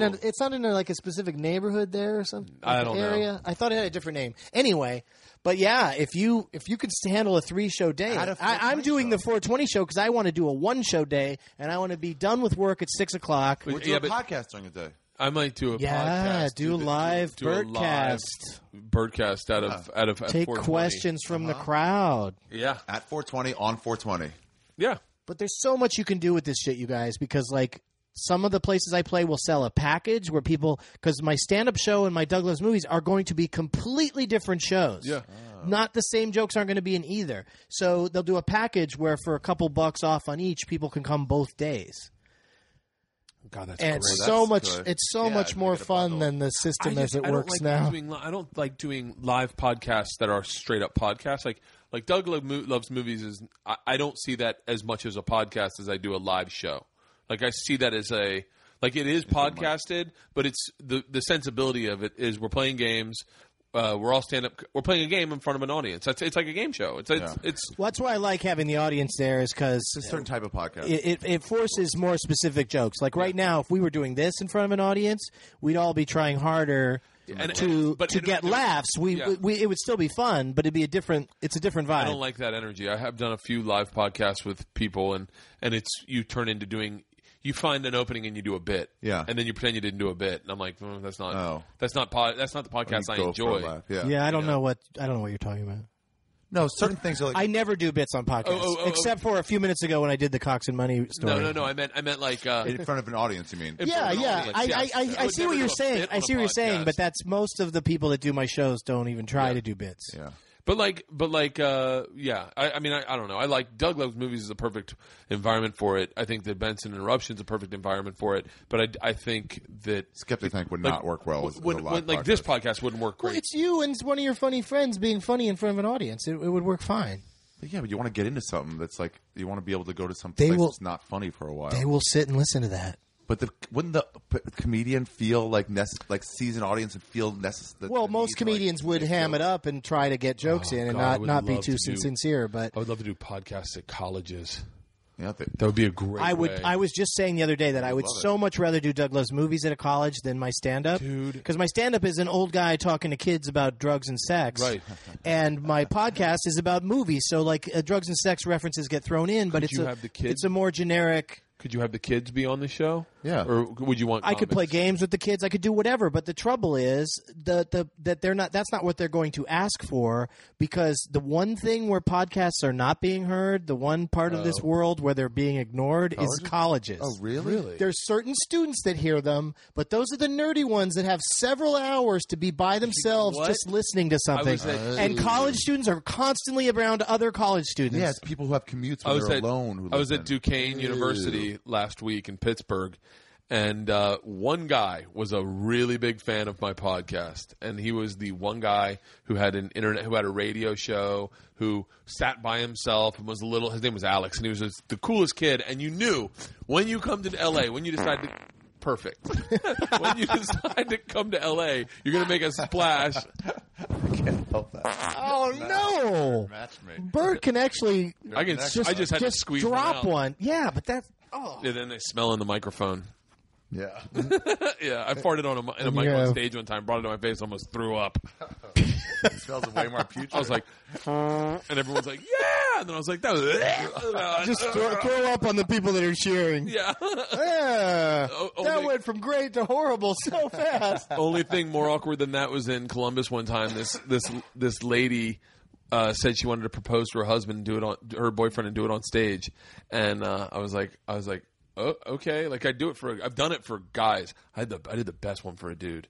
The best one ever. I was in Virginia Beach. And have you changed your own story 3 times now, like rapid succession? Yeah. Hold on. Yeah, I'm tagging. So I did, but I did the same. I'll tell you the first one, then that'll tag, and then I've already told you the beginning of the second one.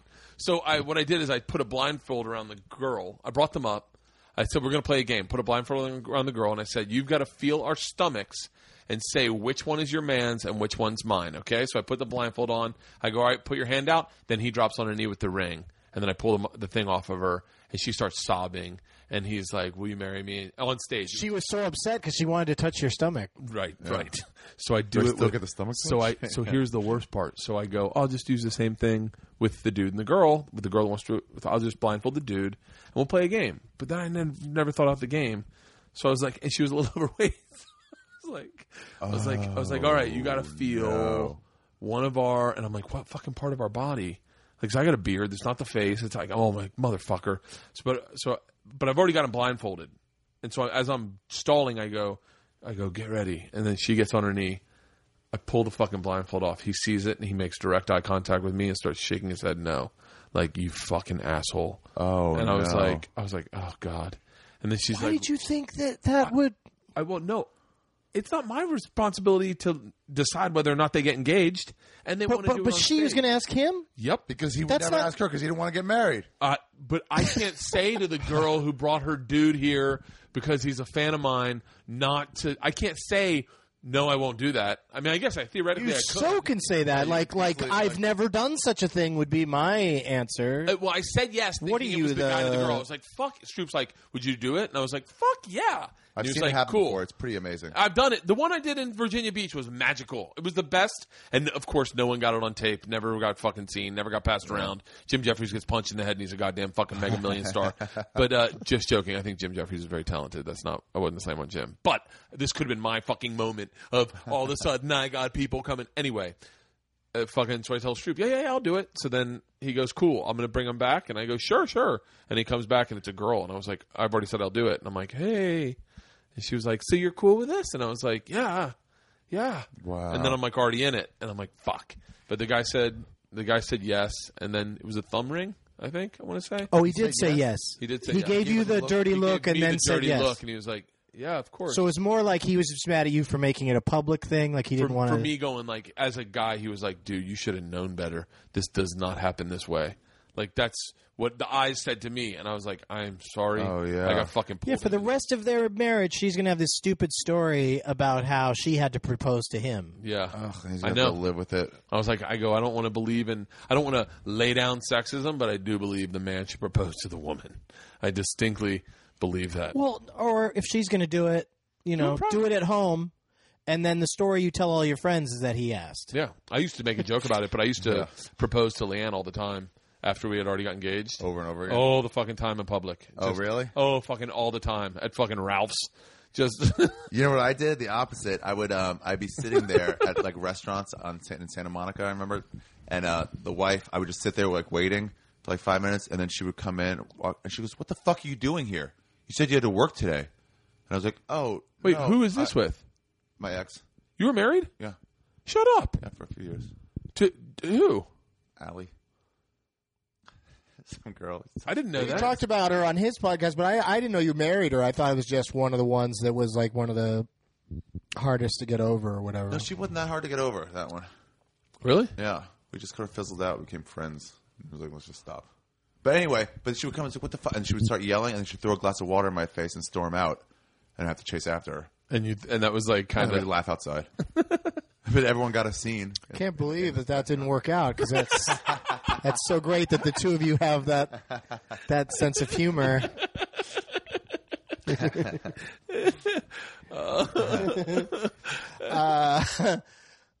What time's your heart out, Doug? Oh. Hard out? I get to have a hard out? Well, yeah, I know you have a meeting. How today. serious are they about the parking outside?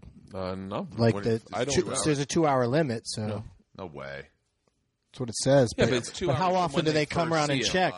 How often do they check? I don't know. What if the guy checked right after I got out of the car? I guess he does. Just I did see a couple parking enforcement people right outside your car talking. No, you didn't. Making notes and stuff. You with did pieces not. of chalk marking on the tire. Throwing- I did the best fucking. water. Half an inch. I did the best thing. There was a guy lady going to give my car a ticket, and as I was running up, I was like, I already know how this is going to end. I'm not going to be able to like stop her. This is when I was single, and I was having coffee with Gary Goldman, and it was at the Starbucks over by La Brea and like Melrose. And that's Beverly. important because that's the parking there was a nightmare because there was there was a parking lot next to. What happened when you ran up to her? I go running up. I'm like, fuck it, it's not gonna work. So I just hit the panic button on my alarm on my car. It Scared the living shit out of her. And then I just was like, fuck it, I don't want to go. I'm like halfway to my car. I don't want to like turn it off, and then she yells at me, so I just walk past my car. I was like, I already got the ticket, and she and I was like, personal victory to me. Nice. Yeah. I would have gone over and laughed at her. No, I just kept walking. I have a weird thing with confrontation. I was on Hollywood Boulevard with Diaz, and we saw some Armenian guys screaming at this black lady who was giving out tickets and stuff. And he was like, "This fucking bullshit, fuck you. How are you doing this?" And she was like, sir, trying to calm down, but he kept like yelling at her. And then eventually she goes, "Sir, I wasn't even working. I just got on shift. It was not me. I just got here. That ticket was an hour ago." And so he's clearly like, "Oh, I'm yelling at the wrong person." Yeah. It's fucking Armo. He just goes, "Still." And I'm like, "What still? What are you talking about? It wasn't her. Really? She didn't give me the ticket." He's still against the idea of people get so, and I felt it myself. When you get a ticket, you have to get mad at someone other than yourself. Yeah. But you're the one that parked where you're not supposed to or didn't read the sign. And sometimes the signs are tricky, so you feel like you were fucking tricked. Some of it feel like you have to get mad at someone other than yourself, and you're the only one to blame. Well, and the idea of tickets, but like, how do you think things are paid for in a city? Yeah, How do you think this city is not bankrupt? Why there ever spots available? Because people have to leave them, or they'll get tickets. Yeah, there was a guy we used to live down in like down by La Brea and Wilshire, and the girls went to school right around there at this school that was predominantly Korean, but it was a great public school, and the parking was a nightmare. That was a big problem about taking the kids to school, because it was in Hancock Park, so the parking was fucking impossible. So sometimes you'd have to park like 4 blocks away. And so one day I pulled up and and I just parked illegally. And I was like, because the bell was about to ring. Georgia was like in kindergarten, and I couldn't let her come out of the classroom and not see me. Like, that's just one of my panic things. So I go and I park illegally, and as I pull up, there's a meter guy, and he's like, hey, man, you're going to have to move that. And I was like, yeah. I go, you know what, I'm going to have to take the ticket. And he was like, excuse me? And I go, I'm going to just take the ticket. You can write it for me. But I go, I got a little girl, and she's in kindergarten, and I'm not going to let the bell ring and her not see me. So that is fine for me. I don't mind. Just give me the ticket. I got to go see my daughter. I got to go get my daughter. Walked away, and the guy was like confused. Like, how the fuck?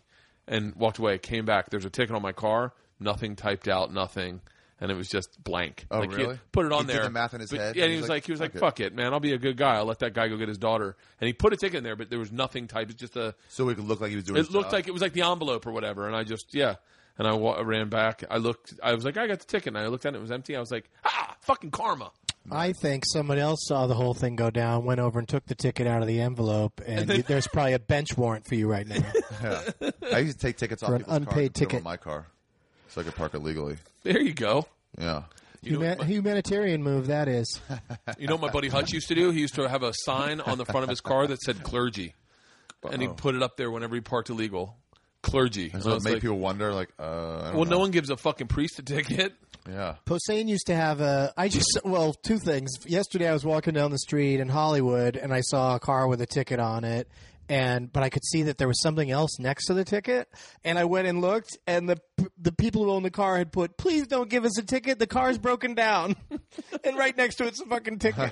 I should have taken a picture of it, But Posehn used to have a bit about he'd go to like a little mini mall and put a note on somebody's car apologizing for hitting it, and then to go hide somewhere and watch them walk around the car looking for damage.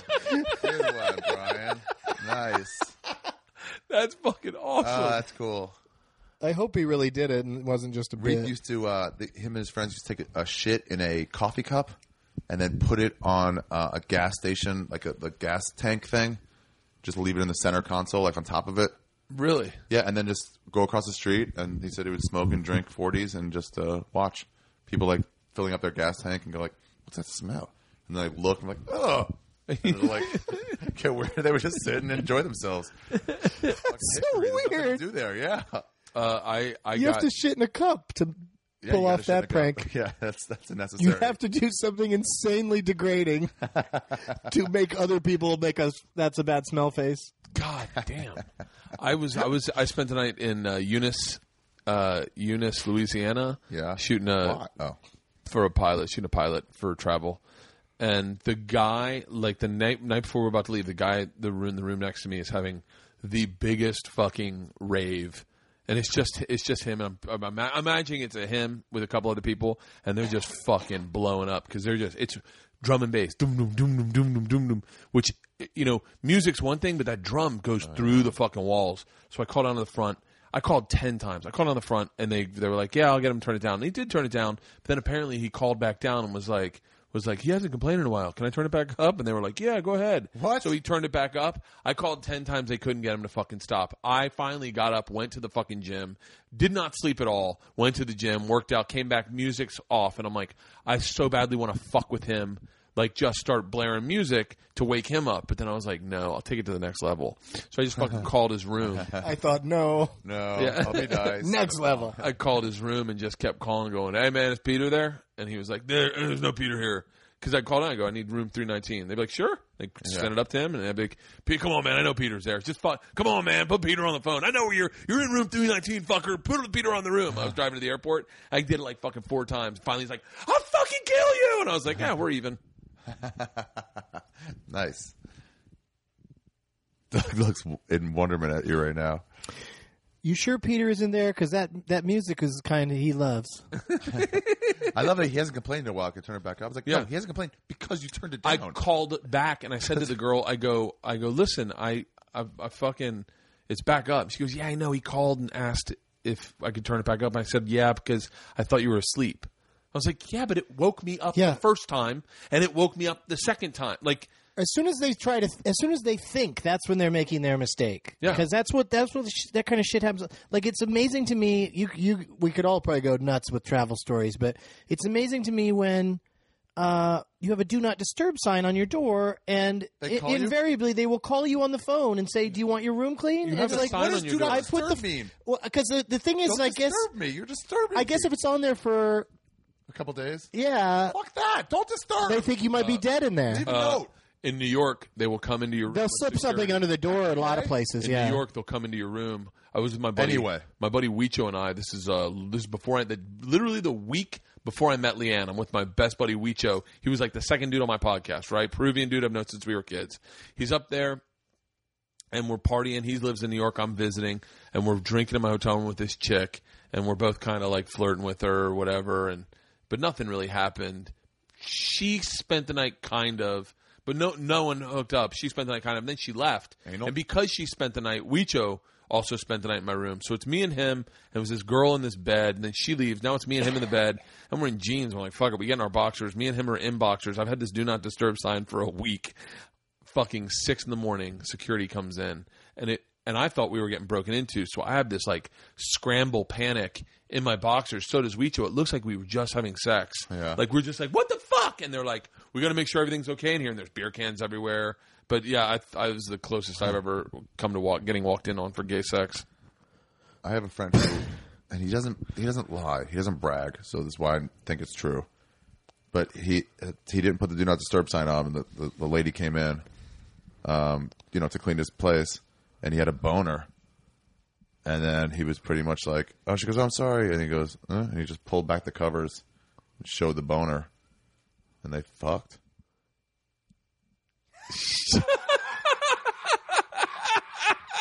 I've seen maybe probably 1 out of every 200 people that would come in to clean my room in a hotel, I would even be interested in having sex with. My number's a lot higher than that. He'll fuck it. 10? 10 out of 100? I'd almost say 50-50. What? Yeah, I've seen a lot of hot ones. Are you turned recently. on by someone in a cleaning outfit? Yeah, maybe it's the outfit. I think it might be the, and then like especially and that they're going to have to clean up all your jizz everywhere. No, there's a big wave of Russians that are cleaning rooms these days. Oh, yeah, okay. that I've been noticing a lot of. All I right. wonder if some of those wouldn't mind an extra $50. You know what I mean? Yeah, but it's a really tough. That's a tough one. It's a tough sell. It is a tough sell. Like how would you word that? I've never been able to word, can I get a hand job at the end of this massage? Yeah. Like mainly the whole reason I just have never asked for one is because I don't know how that happens. Yeah. I don't know. Like I'm not the kind of guy that can be like, and how about? I remember they took me some stripper at the Spearmint Rhino in Vegas, going like, we can go to the other room and we can have more fun. And I was more fun for $200. And I was like, what is that? It's exactly what do I get with that? Yeah, I want to know exactly what I get. Are we just talk? Are we going to talk? And she couldn't say it, right? No, and then I'm like, they're not allowed to say it because then that's prostitution. I guess so. Whisper it. Still prostitution because the deal is being made for a specific thing. Oh, yeah. Whereas just 200 for more fun, and that more fun means dick's going to be in me. Jason Nash's bachelor party was pretty fucking. Jason who? Jason Nash. You know Jason Nash? Uh-huh. Jason Nash's bachelor party was pretty fucking out of control in that manner. A lot of guys with feelings there. A lot of guys with feelings. I used to do that. Was a podcast that was around a long time ago. Nash? Yeah, guys with feelings, and then it just kind of. I guess they stopped doing it, and then podcast blew up. And then he started again. He's on the Sklar Brothers podcast. He's on. Is he really? Oh, yeah, he does. He's on there a lot. He does characters, right? Yeah. Maybe I'll start having characters on here. Yeah, people call in randomly. That's a good idea. Do like bits. He has them in the. Sklar Brothers have him in the room with everybody, right? I think so. I don't really know. Like Jason does them, and the guy Chris Cox does them. I think. Cox. Wait, how long have you been doing stand-up, Ari?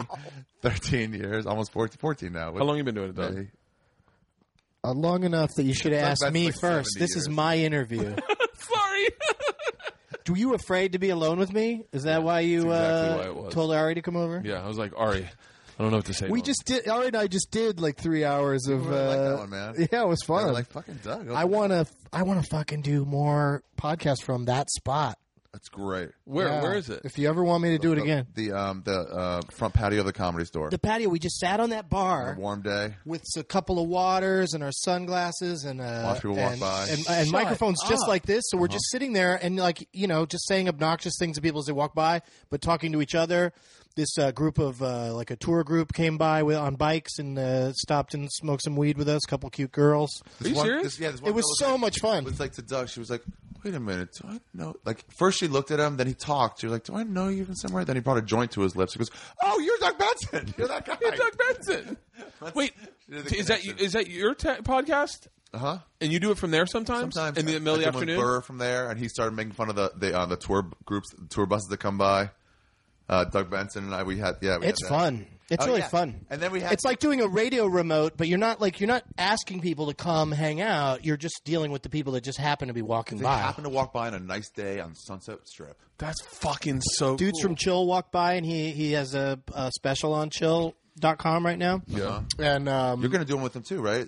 Well, that's the thing. When you were asking me that stuff, you were talking to me about it when we hadn't announced yet, and I didn't want to get a bunch of tweets from people saying, "Oh, you're going to be on Chill," but now it's official that it's coming out on Chill. It's already on. You can pre-order it now. It's on the website. So now mine's right above yours on their website. Oh, really? Yeah, nice. And so what is Chill.com? Chill.com is like it's a new place for a platform for like filmmakers and musicians and comics to, if they have something that they want to sell directly to their fans, Louis C.K. style. Yeah, so they set it all you could just do it through Chill. They've got it all. And then you have to pay them like a percentage, I guess. Percentage, yeah. They'll own like 30%. But are you selling your movie?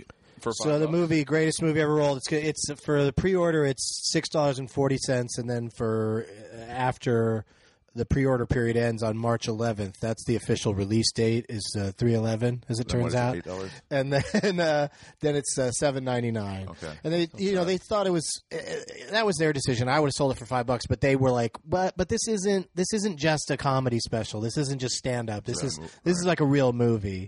What is it? What is the greatest movie ever rolled? It's sort of, my idea of a sequel finally to Super High Me. Morgan Spurlock did the movie Greatest Movie Ever Sold.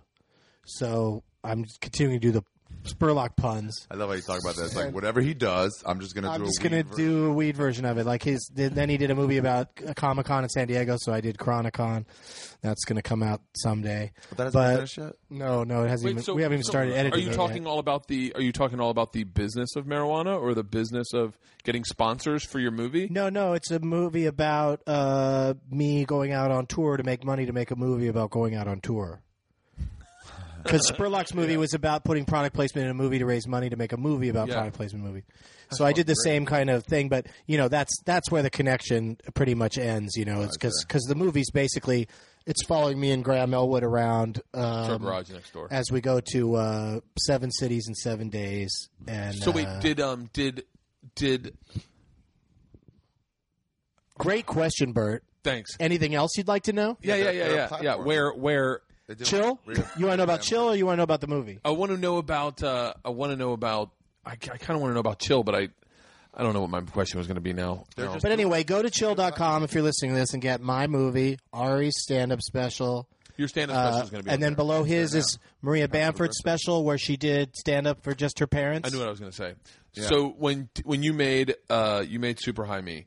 I think I told you this one time. I think so. It might have been outside my gym over on Cole. Right by Georgia's preschool. Mm-hmm. That was where Georgia went to preschool. Yeah, you ran at me when I was trying to get into my car, and you were like double parked. So funny. My story's so much better. Georgia goes to Doug was. It was you were very, very friendly, but it was. Doug was in between sets smoking a joint because he likes to power lift and get high.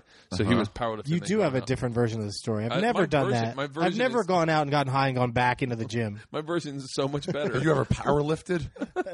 Not really powerless. I've lifted some things. He was definitely sweating, and I thought he was looking. I guess he was filming with his keys. I thought he was hiding a bowl from me. I don't know why. And so I was trying to get in my car. Like, oh no. But I told you I was like, it's the greatest. I love when you see a marketing scheme that works on accident. Like, I know you didn't make Super High Me to sell to G4 so that they could play all fucking day long, but you did, and they did. And I was like, it's genius. Yeah. Like now I've seen Super High Me maybe 7 times because it would come on a G4, and I was like, well, it's definitely entertaining. It'll be what I watch. Like and then G4 decided to not be the weed channel anymore and just stopped cold turkey. Like they just stopped showing it. Yeah. Oh, they showed it for a while though. They showed it for a long while. Yeah, and plenty of people have seen it. So that's why a new documentary was in order instead of just doing a stand-up. Now, special. Do you have any say in the editing of it, or do you all of it? Like that's the other thing about it is but it's are like. Are you afraid it'll turn into a fluff piece? Who? Like I'm doing my documentary. Movie. I know, but I'm doing my documentary, and I'm like, Look at the time. I'm doing my documentary, and I'm nervous that they're going to like. I want it to be super honest and super. Then you decide that. What? Then you do that. Yeah, but I was just like, I shouldn't even touch it. I shouldn't even look at the editing. I should let them edit it themselves. Right. And then, but because if I have my hands on it, it'll be like that email I wrote to the girl that was in a car accident. It'll be like a fucking fluff piece. It'll be like, yeah, we get it, Bert. We get it. Right. Like, you're fucking amazing. Like, I was like, I feel like they have to that's the thing is you got to try to show. You got to try to depict. I had a little bit of a say. I had there was 4 people that determined everything that went into Super High Me. So there was like things that there's things about that movie that you know. What's his name? Yeah, what's his name? And those other 2 fellas. The guy that got mugged with all the equipment. Yeah, Mike Blyden. Mike Blyden. I love Mike. You remind me of Mike Blyden a little bit. Every time, this is when I knew when Mike Blyden booked the commercial, because people were like, hey, dude, saw that Microsoft spot. Yeah, saw that vacuum commercial you were in. Yeah, we always get confused for each other. But, so he directed it, but it was just one of those things where there was just a lot of, and then the people who paid for it, so there's just a lot of people that had opinions, and Super High Me isn't exactly what I would have wanted it to be. It's exactly what people wanted it to be. Like, people like it. Yeah. And that's great. And I think, it does a good job of showing, everything that I went through during that period. But now that I get to make all the decisions. Yeah. I did that on, for G4, we did a special called The High Road that was just one episode that didn't become a series because I got scared off of the pot. Yeah. The pot content.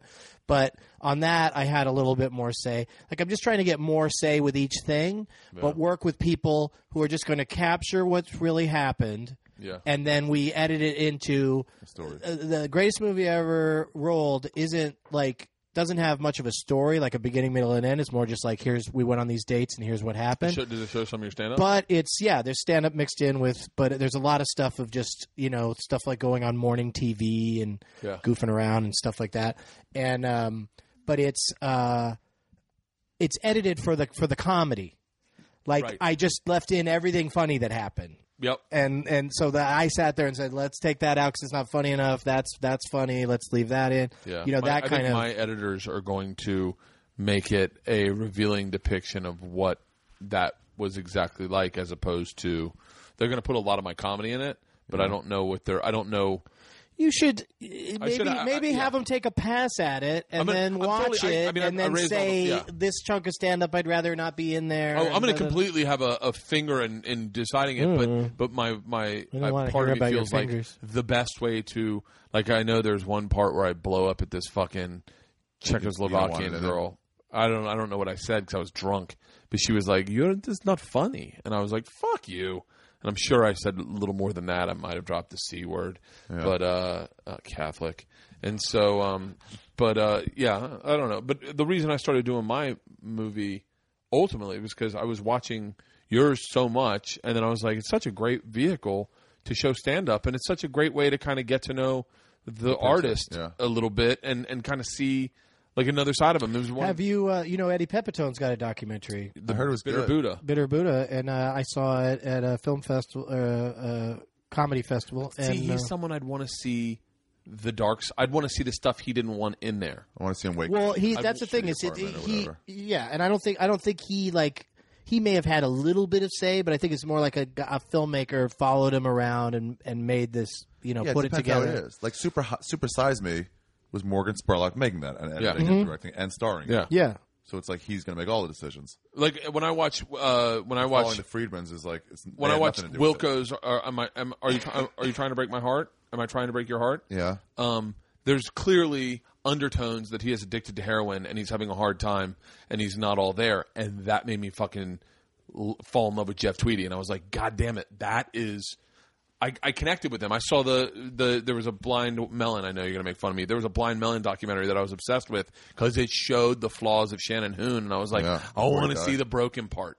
The broken part was what makes me, and so I said that to these. I go, I want to show my broken parts, and then part of me goes, I wonder if I accentuated them because I wanted to romanticize some broken. Yeah, but if you try to look good, I think then it comes off as like there's a great road rage scene in Graham is driving when we're in Michigan. We're in Detroit. We just got out of doing morning radio, and we get into a thing where a couple cars almost hit us, and so we that's in the movie, but then also he just goes on this really angry rant with me stoned in the backseat laughing at him. Yeah. And and that's the sort of thing that it was real and it was funny, so it got in the movie. Yeah. Like that. Funny, you're right. Funny should be number one. We don't really stage much of anything in it. I didn't stage anything. It's really documentary style, but also Where are you going to put yours? I got to decide what was going to be in I the haven't movie. figured it out yet.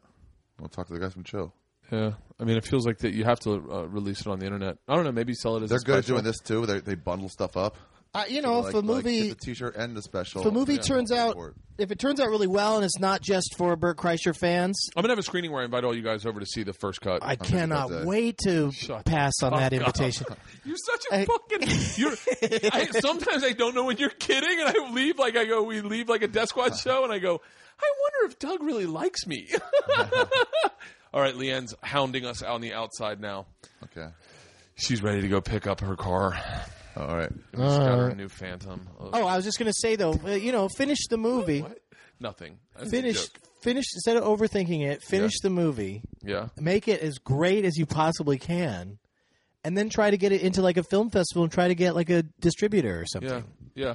Don't settle for just putting it on the internet.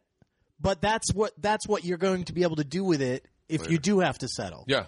That's the great part about this. I just wanted to get this fucking movie out. We finished it like over a year and a half ago, and finished shooting it, And Need a place to get we it played at a festival, and people really liked it. But it's just not the kind of movie that's going to play in theaters. Yeah. I don't have enough juice to make that happen. I don't think I but either. we sell nice to know that we you sell can a throw lot it on Chill like though. Chill. Yeah. A lot of people buy it on Chill. Then that opens up some doors maybe because you can point to the specific numbers. Well, this many people downloaded this, so let's do my next project, and then that gives people more confidence. Or Netflix or Super Encore or Showtime. Pretty big. It was always on. Well, the stuff. They pushed it pretty hard, and it's still a perennial. Like if you watch a documentary on Netflix, there's a good chance they'll say you might also like Super Jaime. Wow. That's fucking great. Yeah. So everybody's seen that, and I don't have any real profit participation in it because of how shitty deals are sometimes. Seriously? Yeah. Netflix? Yeah, I don't. Fuck that! Just let my dream go of how I but way more pictured your people come mansion. see you on stage now. Yeah, You have a fucking. It did a lot. It did wonders for me, for my career and for my life More in than general, Last Comic because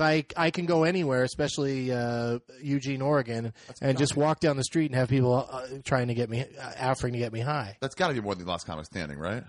What? The draw you get off Super Jaime. Well, Last Comic Standing was big because it was it was primetime television. Like that's millions of people. Watching it on every week. Yeah. So I feel like that's not lasting. No. Lasting draw. No. Now it's all Super Jaime because Last Comic Standing is a memory. It's not rerunning anywhere. Yeah. Oh, right. Whereas Super Jaime, there's somebody right now watching it for the first time, and I'm going to get a tweet from them saying, South Africa is good job, or you're a lightweight, or whatever South they're going to Africa say. is getting Last Comic Standing. Just now?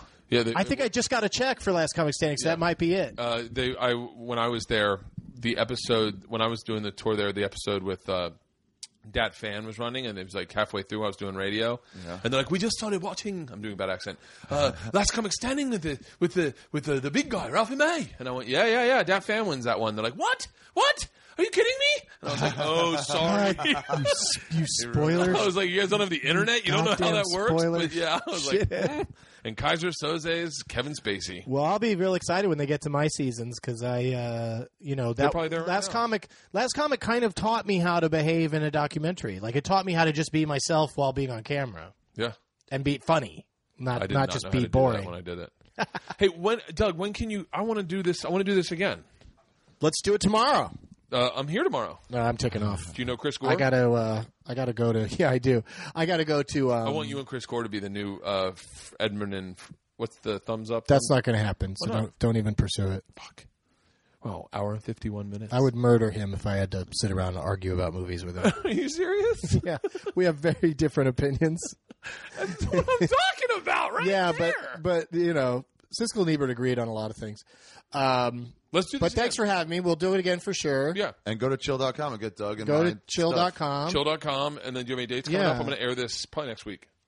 That's all I want to talk about is get greatest movie, and you can go to douglasmovies.com for like tour dates. I want to do the Benson interruption with the machine story if you get a chance. I would love to have you do that. Ari? I'm going to be in Vancouver at the Comedy Mix the 22nd through the 24th.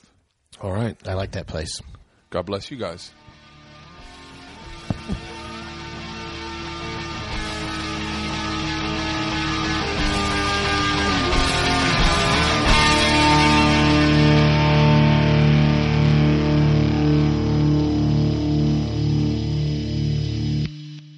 This episode was brought to you by The Machine.